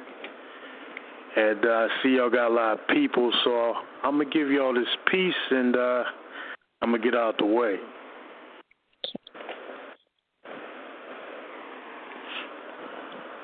All right. Go ahead when you're ready. All All right. Yeah, the name of this piece is called What America? And that's America with 3 Ks. This image fucked with me. See, I saw this image of good old Uncle Sam with his ass was being kissed by a pig in a police uniform with a gun aimed at a little black child, little boy. So I'm going to say this image fucked with me, as it doesn't matter what age you are. When black in America, you'll be walked by racial scars. Lives get taken driving your own car. I called the police while black asking for help. Why do I become the target, the perpetrator, when just asking for help? Not all, but the majority, boys in blue can't be trusted, but yet revered as the most notorious gang in the good old USA. I mean, America. I mean, you damn pigs. I mean, PIG. Yes, the abbreviation I use as punk-ass idiotic government services. Black Lives Matter, posted on T-shirts and banners, while undercover white supremacists hiding behind badges and no official titles laugh and say it still don't matter. Pause for a minute, I get lost in my own pigment. Love the skin I live in. Racist fools out here act like being African American is a sin. Black on black wars, oh, these motherfuckers can't wait for it to begin. Spilling so much black on black blood, now that's a sin. It's 2020 this year, so far has been far from a fucking win. They want you. They want us to stay in ignorance. Keep your mask off and thin the herd. The CDC, shit. They want us all to forget what you heard. Got me thinking, why is this so-called president so confident and never wears a mask? Is he already vaccinated and spews nonsense just to corrupt the masses? While the only way we get taken serious, I mean, damn, when we turn to violence and looting and burning down stores and businesses. I mean, that shit got me all messed up, especially when you lose sight of the cause. That last transaction deserved no applause. We got fools out here quick to say, well, at least they had balls. Cut the bullshit. As the end result caused more blacks to lose their jobs. Long story short, back to the agenda, though. As all undercover racist sons of bitches manifested when Trump's ass entered the office, go ahead and say I'm lying. And as we bicker, more and more black on black blood is spilled. The chaos will ensue as a second wave of disease is forthcoming. But ignore me. I say don't. I say they think I don't know shit. Party act like the world remains unscathed. And I'll say this, make America great again by kissing my ass, because I was never a slave.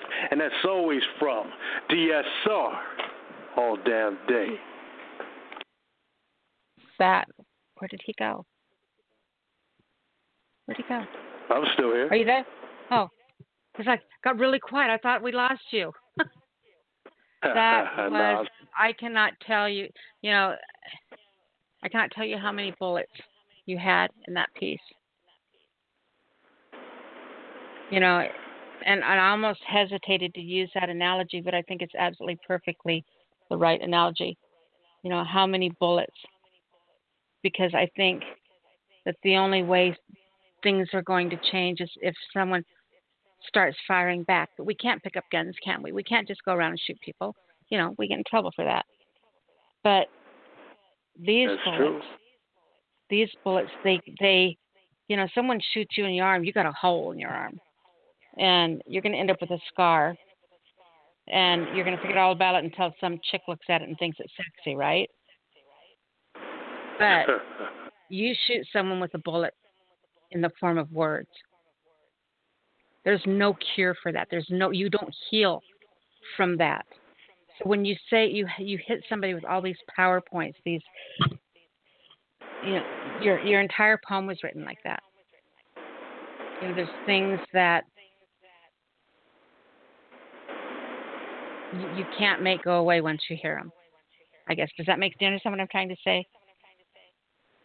Oh, definitely. I mean, yeah, that was definitely a deep feedback. I mean, I don't use bullets. I use consciousness in my words just to spread a message to let people start thinking about what's going on around them. But they hit you in your soul like a bullet.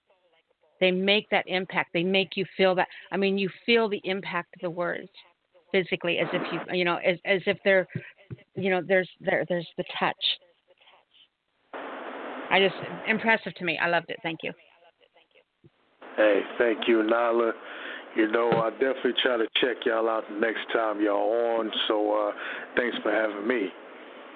Absolutely, our pleasure. And please, whenever you have time, you are very welcome here. Yes, indeed. One love, one mic. Good night, sweetheart. Appreciate you. Fantastic job. All right. So our next call, was that 215? No. What number was that? Oh, I have to check now. 215, have you been on the air?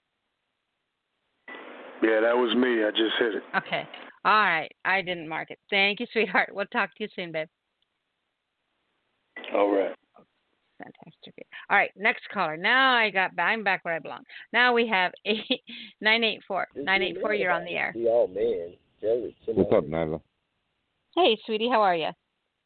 I'm good. Hold on 1 second. Hey, bro. Walk, man. Walk and talk. Thank you. I love you, bro. Hey, how you doing? Doing absolutely awesome. How are you, Glenn? I'm good. Very good. You know, I mean, as bad as things are, you got to find a reason to say good. I mean, really, you know, you got a lot of rant poetry coming on tonight. You sound like 10K poets back in the day.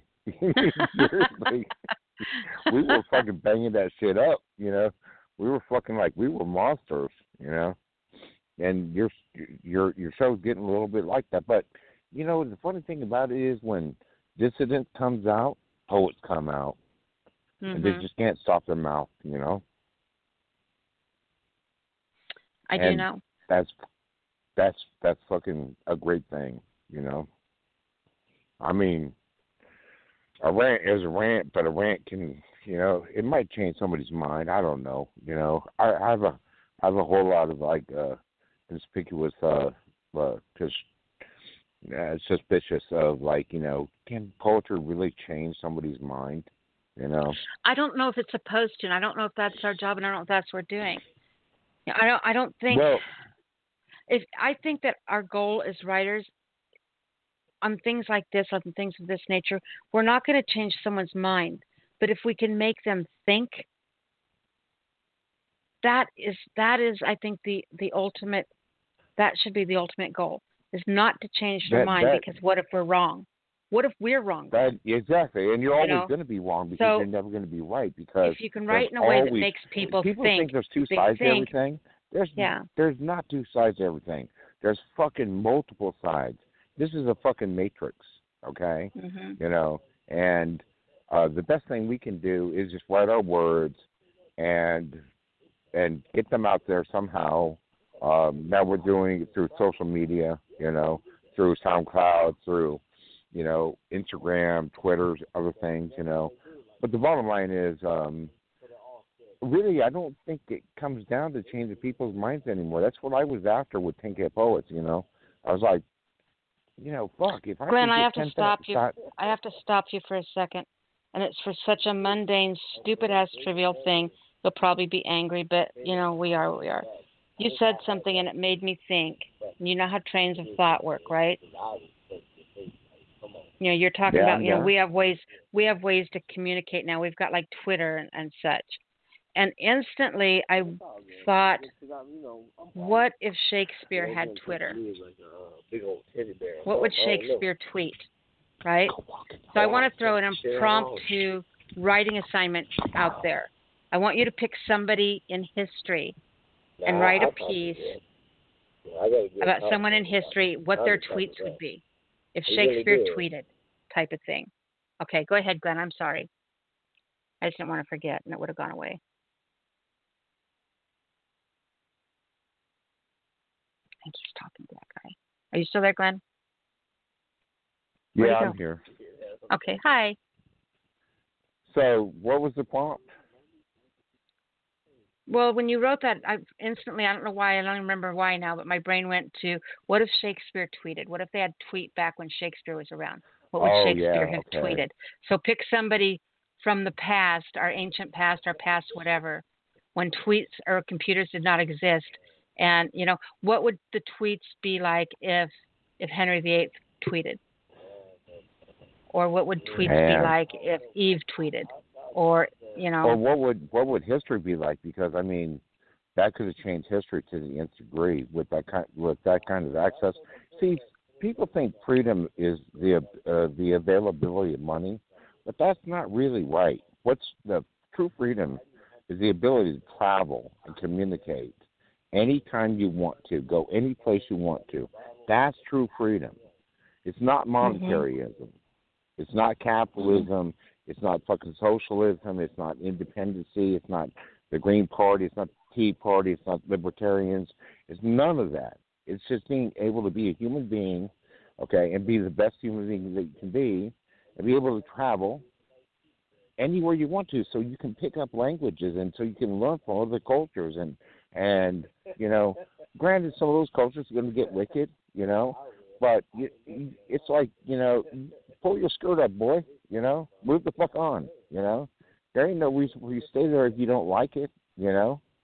So just I mean, this is one thing I've never seen in politics is the ability to, I'm going to give you the ability to travel freely through the world. Let a politician say that. Never's going to happen. Never. Not going to happen. There I go ranting, So what'd you bring us to read tonight, love? All right. So I'm going to do two quick pieces, right? First one is, I think the world was meant to be like this, suffering. The ones that do pay graciously to separate themselves from their demons instead of maneuvering through the dark by the day of the light. I think we all have a lot of pain. Tried, tested, true, positive. I think until we come down and right ourselves from narcissism, until the ego stops searching for fame, our numbers will continue to diminish. I think the world was meant to be like this. A little pleasure, a little pain. And we allow stand and be corrected. I think the world was meant to be like this, suffering, instead of maneuvering through the light of the day. It's called, I think, the world. My name is Vince Still. That was awesome. I love the way that I've always admired the way that you write about humanity in a very unapologetic way, and you kind of really hit us hard with our flaws and own our flaws, without an excuse, but with an understanding of, this is what it is. Don't pretend like it's something else. You've never been one to sugarcoat or to write politely, and I really appreciate and admire that about you as a writer. I definitely do not powder puff. Mm-hmm. But I mean, I don't think Shakespeare in his day was powder puffing either. No. In fact, I was going to use a Shakespeare reference, but I thought you would think that was kind of corny. Shakespeare, if you really look at his work, was a master at being a total dick and fucking people in the brains and having them say, "Thank you, sir," after doing it. He poked so much fun at our flaws and our. I have to get off this show, bro. I'm sorry. Seriously, No, I seriously. He called us out for all of our horribleness. Him and Hemingway and Bukowski, and like a lot of people try to compare me to Bukowski, but we're not the same. I write my shit, he wrote his shit, but his delivery and the way that it was projected was like, I just don't give a fuck about you. Thank you for showing up. It's like, but the shit that he wrote and read was in some of his like campus series, in LA, were just fucking remarkable because he just had that attitude like, I'm a fucking poet. I work at the mail. I work for fucking the U.S. Postal Service during the day. I get drunk at night, and I write poetry. Now shut the fuck up and listen. Like, how can you get any better than that? Seriously. Agreed. All right, darling. And Shakespeare. All right, so let me do this other one. This is a little bit more. This is a little bit more squirrely. I have a story of squirrels. Okay. I have a story of squirrels, 6 or 8. I feed them 2 times a day. If I don't, they let me know that I failed to provide. I have one opossum, a young one. He rolls around 4:30ish, 5:30 or so, waiting for scraps. Then I get the wicked heavenly birds, one in particular, of all colors and calls. If I don't put sunflower seeds out for them, they don't sing to me. They cry. But that one bird will literally face me down and go, "What's up, man? What's up with you, man? What the fuck is up with you, man? You're losing your stride." My best friends aren't human. I'm part of the hive. Completely zen. Never going back to that city on the hill, going to seek, ask, and find from voices I have become convenient with. Learning new languages. My best friends are not human. It's called My Best Friends Aren't Human. My name is Glenn Still. Fantastic job, Glenn. Tell everyone how to find you, honey. Google me, Facebook. I mean, that's why I basically lodge now, Facebook, but you can Google me on SoundCloud and, I'm out there. I Very stopped my cool. ego from stepping to be famous. Who needs to be famous? We just need to be heard. I don't know. You're pretty famous. You've been reading poetry to the world for years, so that's more than most poets can say. All right, we will talk to you next week. I die. The day I die, when I die, I'll read my last poem. I swear to God, I don't give a fuck who's around me. I'm like, just give me a fucking like. The day you die is not the day your last poem will be read. Just so you know, that's my promise to you. It'll be the last poem I write, but I'll be writing until the day I die, literally. I mean, when I go, oh fuck, we found this poem on his fucking bone, it's like, he was writing the poem and he had a heart attack, I don't know. I ain't worried about all that anyway. All right, man, get to your other people. We'll talk to you soon, Glenn. Thank you. Great job tonight, honey. All right, I love you, girl. Love you too. Bye-bye, sweetie. All right, we are going to be going into overtime. It looks like I'm going to give the lineup so you kind of know where you are right now. We've got 9 minutes left on the show. You can call in 646-595-3965. Hear the show. After this 9 minutes and 14 seconds is up, we will still be broadcasting, just not over the live stream, and this will all be in the archives as well. So our callers are in this order. We have 540-832-815 and 863. 503-202.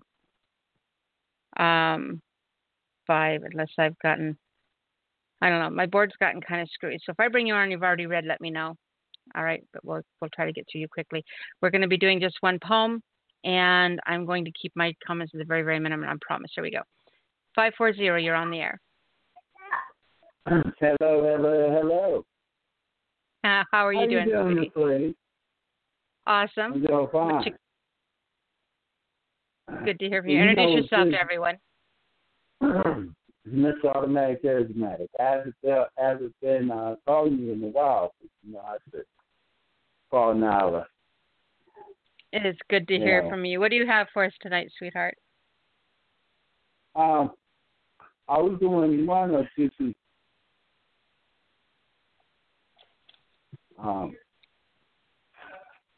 That's why I want to have a little fun tonight.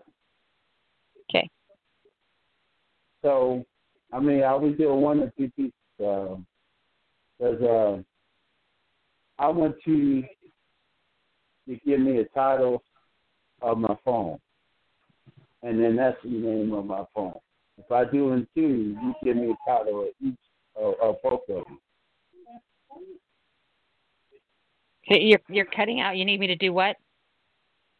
Give me a title of my phone, and that's going to be my phone. Send you the title. Send you the title to a poem. Name a title. Name a title. Well, let's go with one of our prompts from the beginning of the show.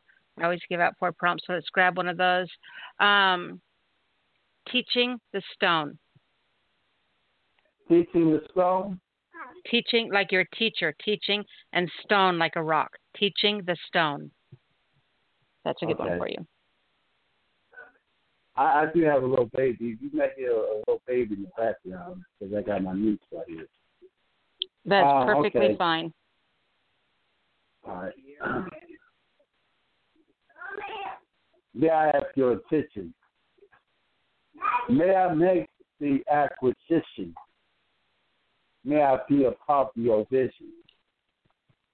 You see, I need you to listen to the message that I'm ready to send you. Take you to another universe, another time to express. I need you to gravitate the birds that are coming, thunder rolling. If my words being stone, that I teach in the stone. There's concrete that should never be weakened. Spoke like the waves that are going back and forth. As long as I can give you the valuable resource. A time for you to listen. A time for you to sit there and take everything that I have to say. There's no delay when it comes to the knowledge. A time to increase another level. To speak into existence. I'll take your mind to the distance and show no resistance. A time to verify for what you qualify. I teach you in the stone. The words are so powerful, like words falling off the cliff. Go right into your mind.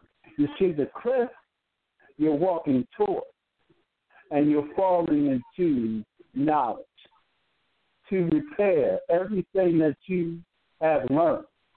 Now you learn more to be valuable. Let your chances increase. You see, everything is there for you. Teaching in the stone. This automatic charismatic. The lyrical entry. And gives in them all in, but they drive.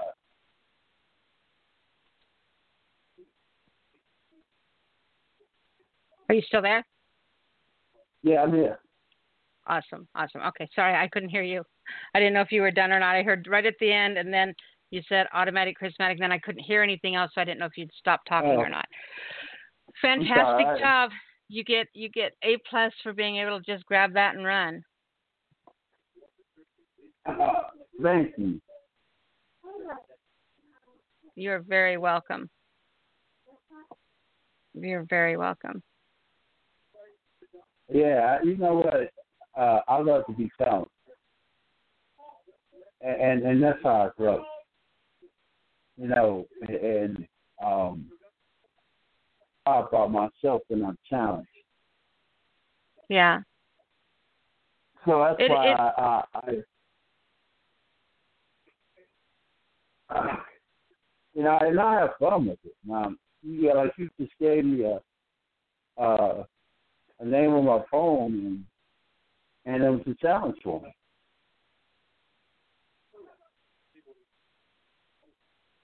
You hear me?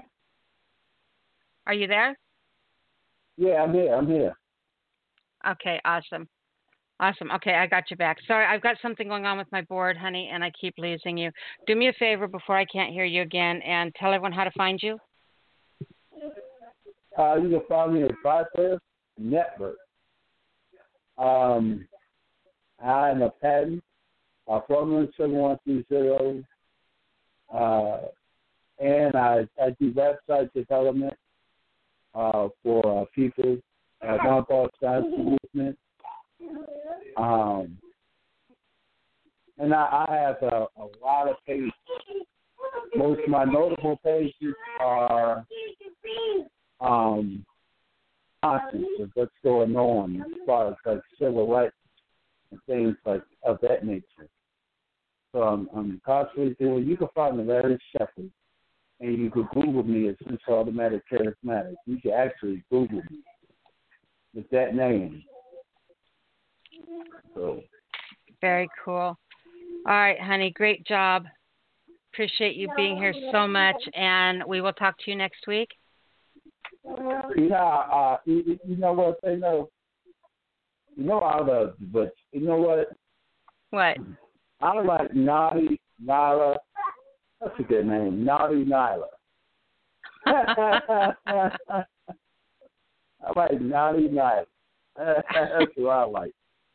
You know, she's a good girl with a bad side. There's things I've written and things I've got out there that I would never let you know about just because of that. I'd never live it down. Well, all right, hon. One day I hope just ask Naughty Nyla, bring Naughty Nyla to yourself. Yeah, that's not going to happen. All right, sweetie. We will talk to you soon, Larry. Thank you so much, honey. Great job tonight. All right. Thank you, baby. All right. Well, we're going to go ahead and grab area code 832. 832, you're on the air. 832, are you with me? 815. We'll go back and get 83. 815, you are on the air. 815. Can you guys even still hear me? All right. Reading 815. So let's try 863. 863, you are on the air. I'm not sure if you guys can still hear me or not. I don't know what's going on. I can't hear anybody.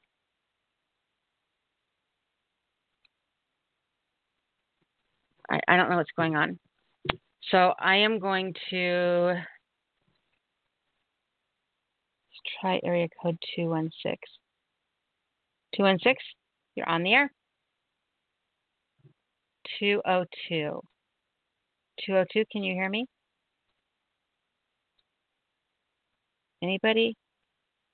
I'm muting everybody. So I don't even know if I'm still broadcasting. I'm going to have to end the show here. I don't know what's going on, you guys. Appreciate you all being here tonight. Love you very much. If you didn't get on to read, I am so sorry. I don't know what's going on with the show. As soon as the live feed ended, I lost everything here. So I'm going to play a track to end the show with. We had Spicy call in earlier, and she read a piece. So I've got this piece that Spicy wrote, and it was produced and read by Diamond J. So we're going to close the show with that. To see you all here next week. I will figure out what's going on with the board. Love you guys, and we'll talk to you soon. Good night, everybody. Once again, here's your boy Diamond J, who's speaking on behalf of Spicy, who got something to say.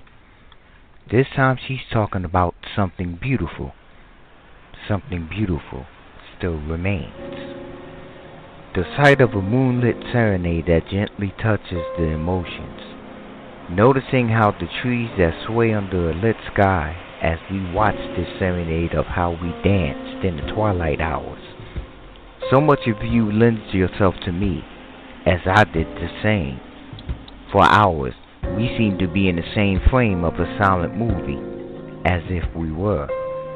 Always hearing the sounds of the harp and xylophone as we pass, watching as the beauty still remains in this. Affairs come and go, but still, something beautiful remains. This beauty is what we brought from two souls that run through the rivers, that run deep into our entities.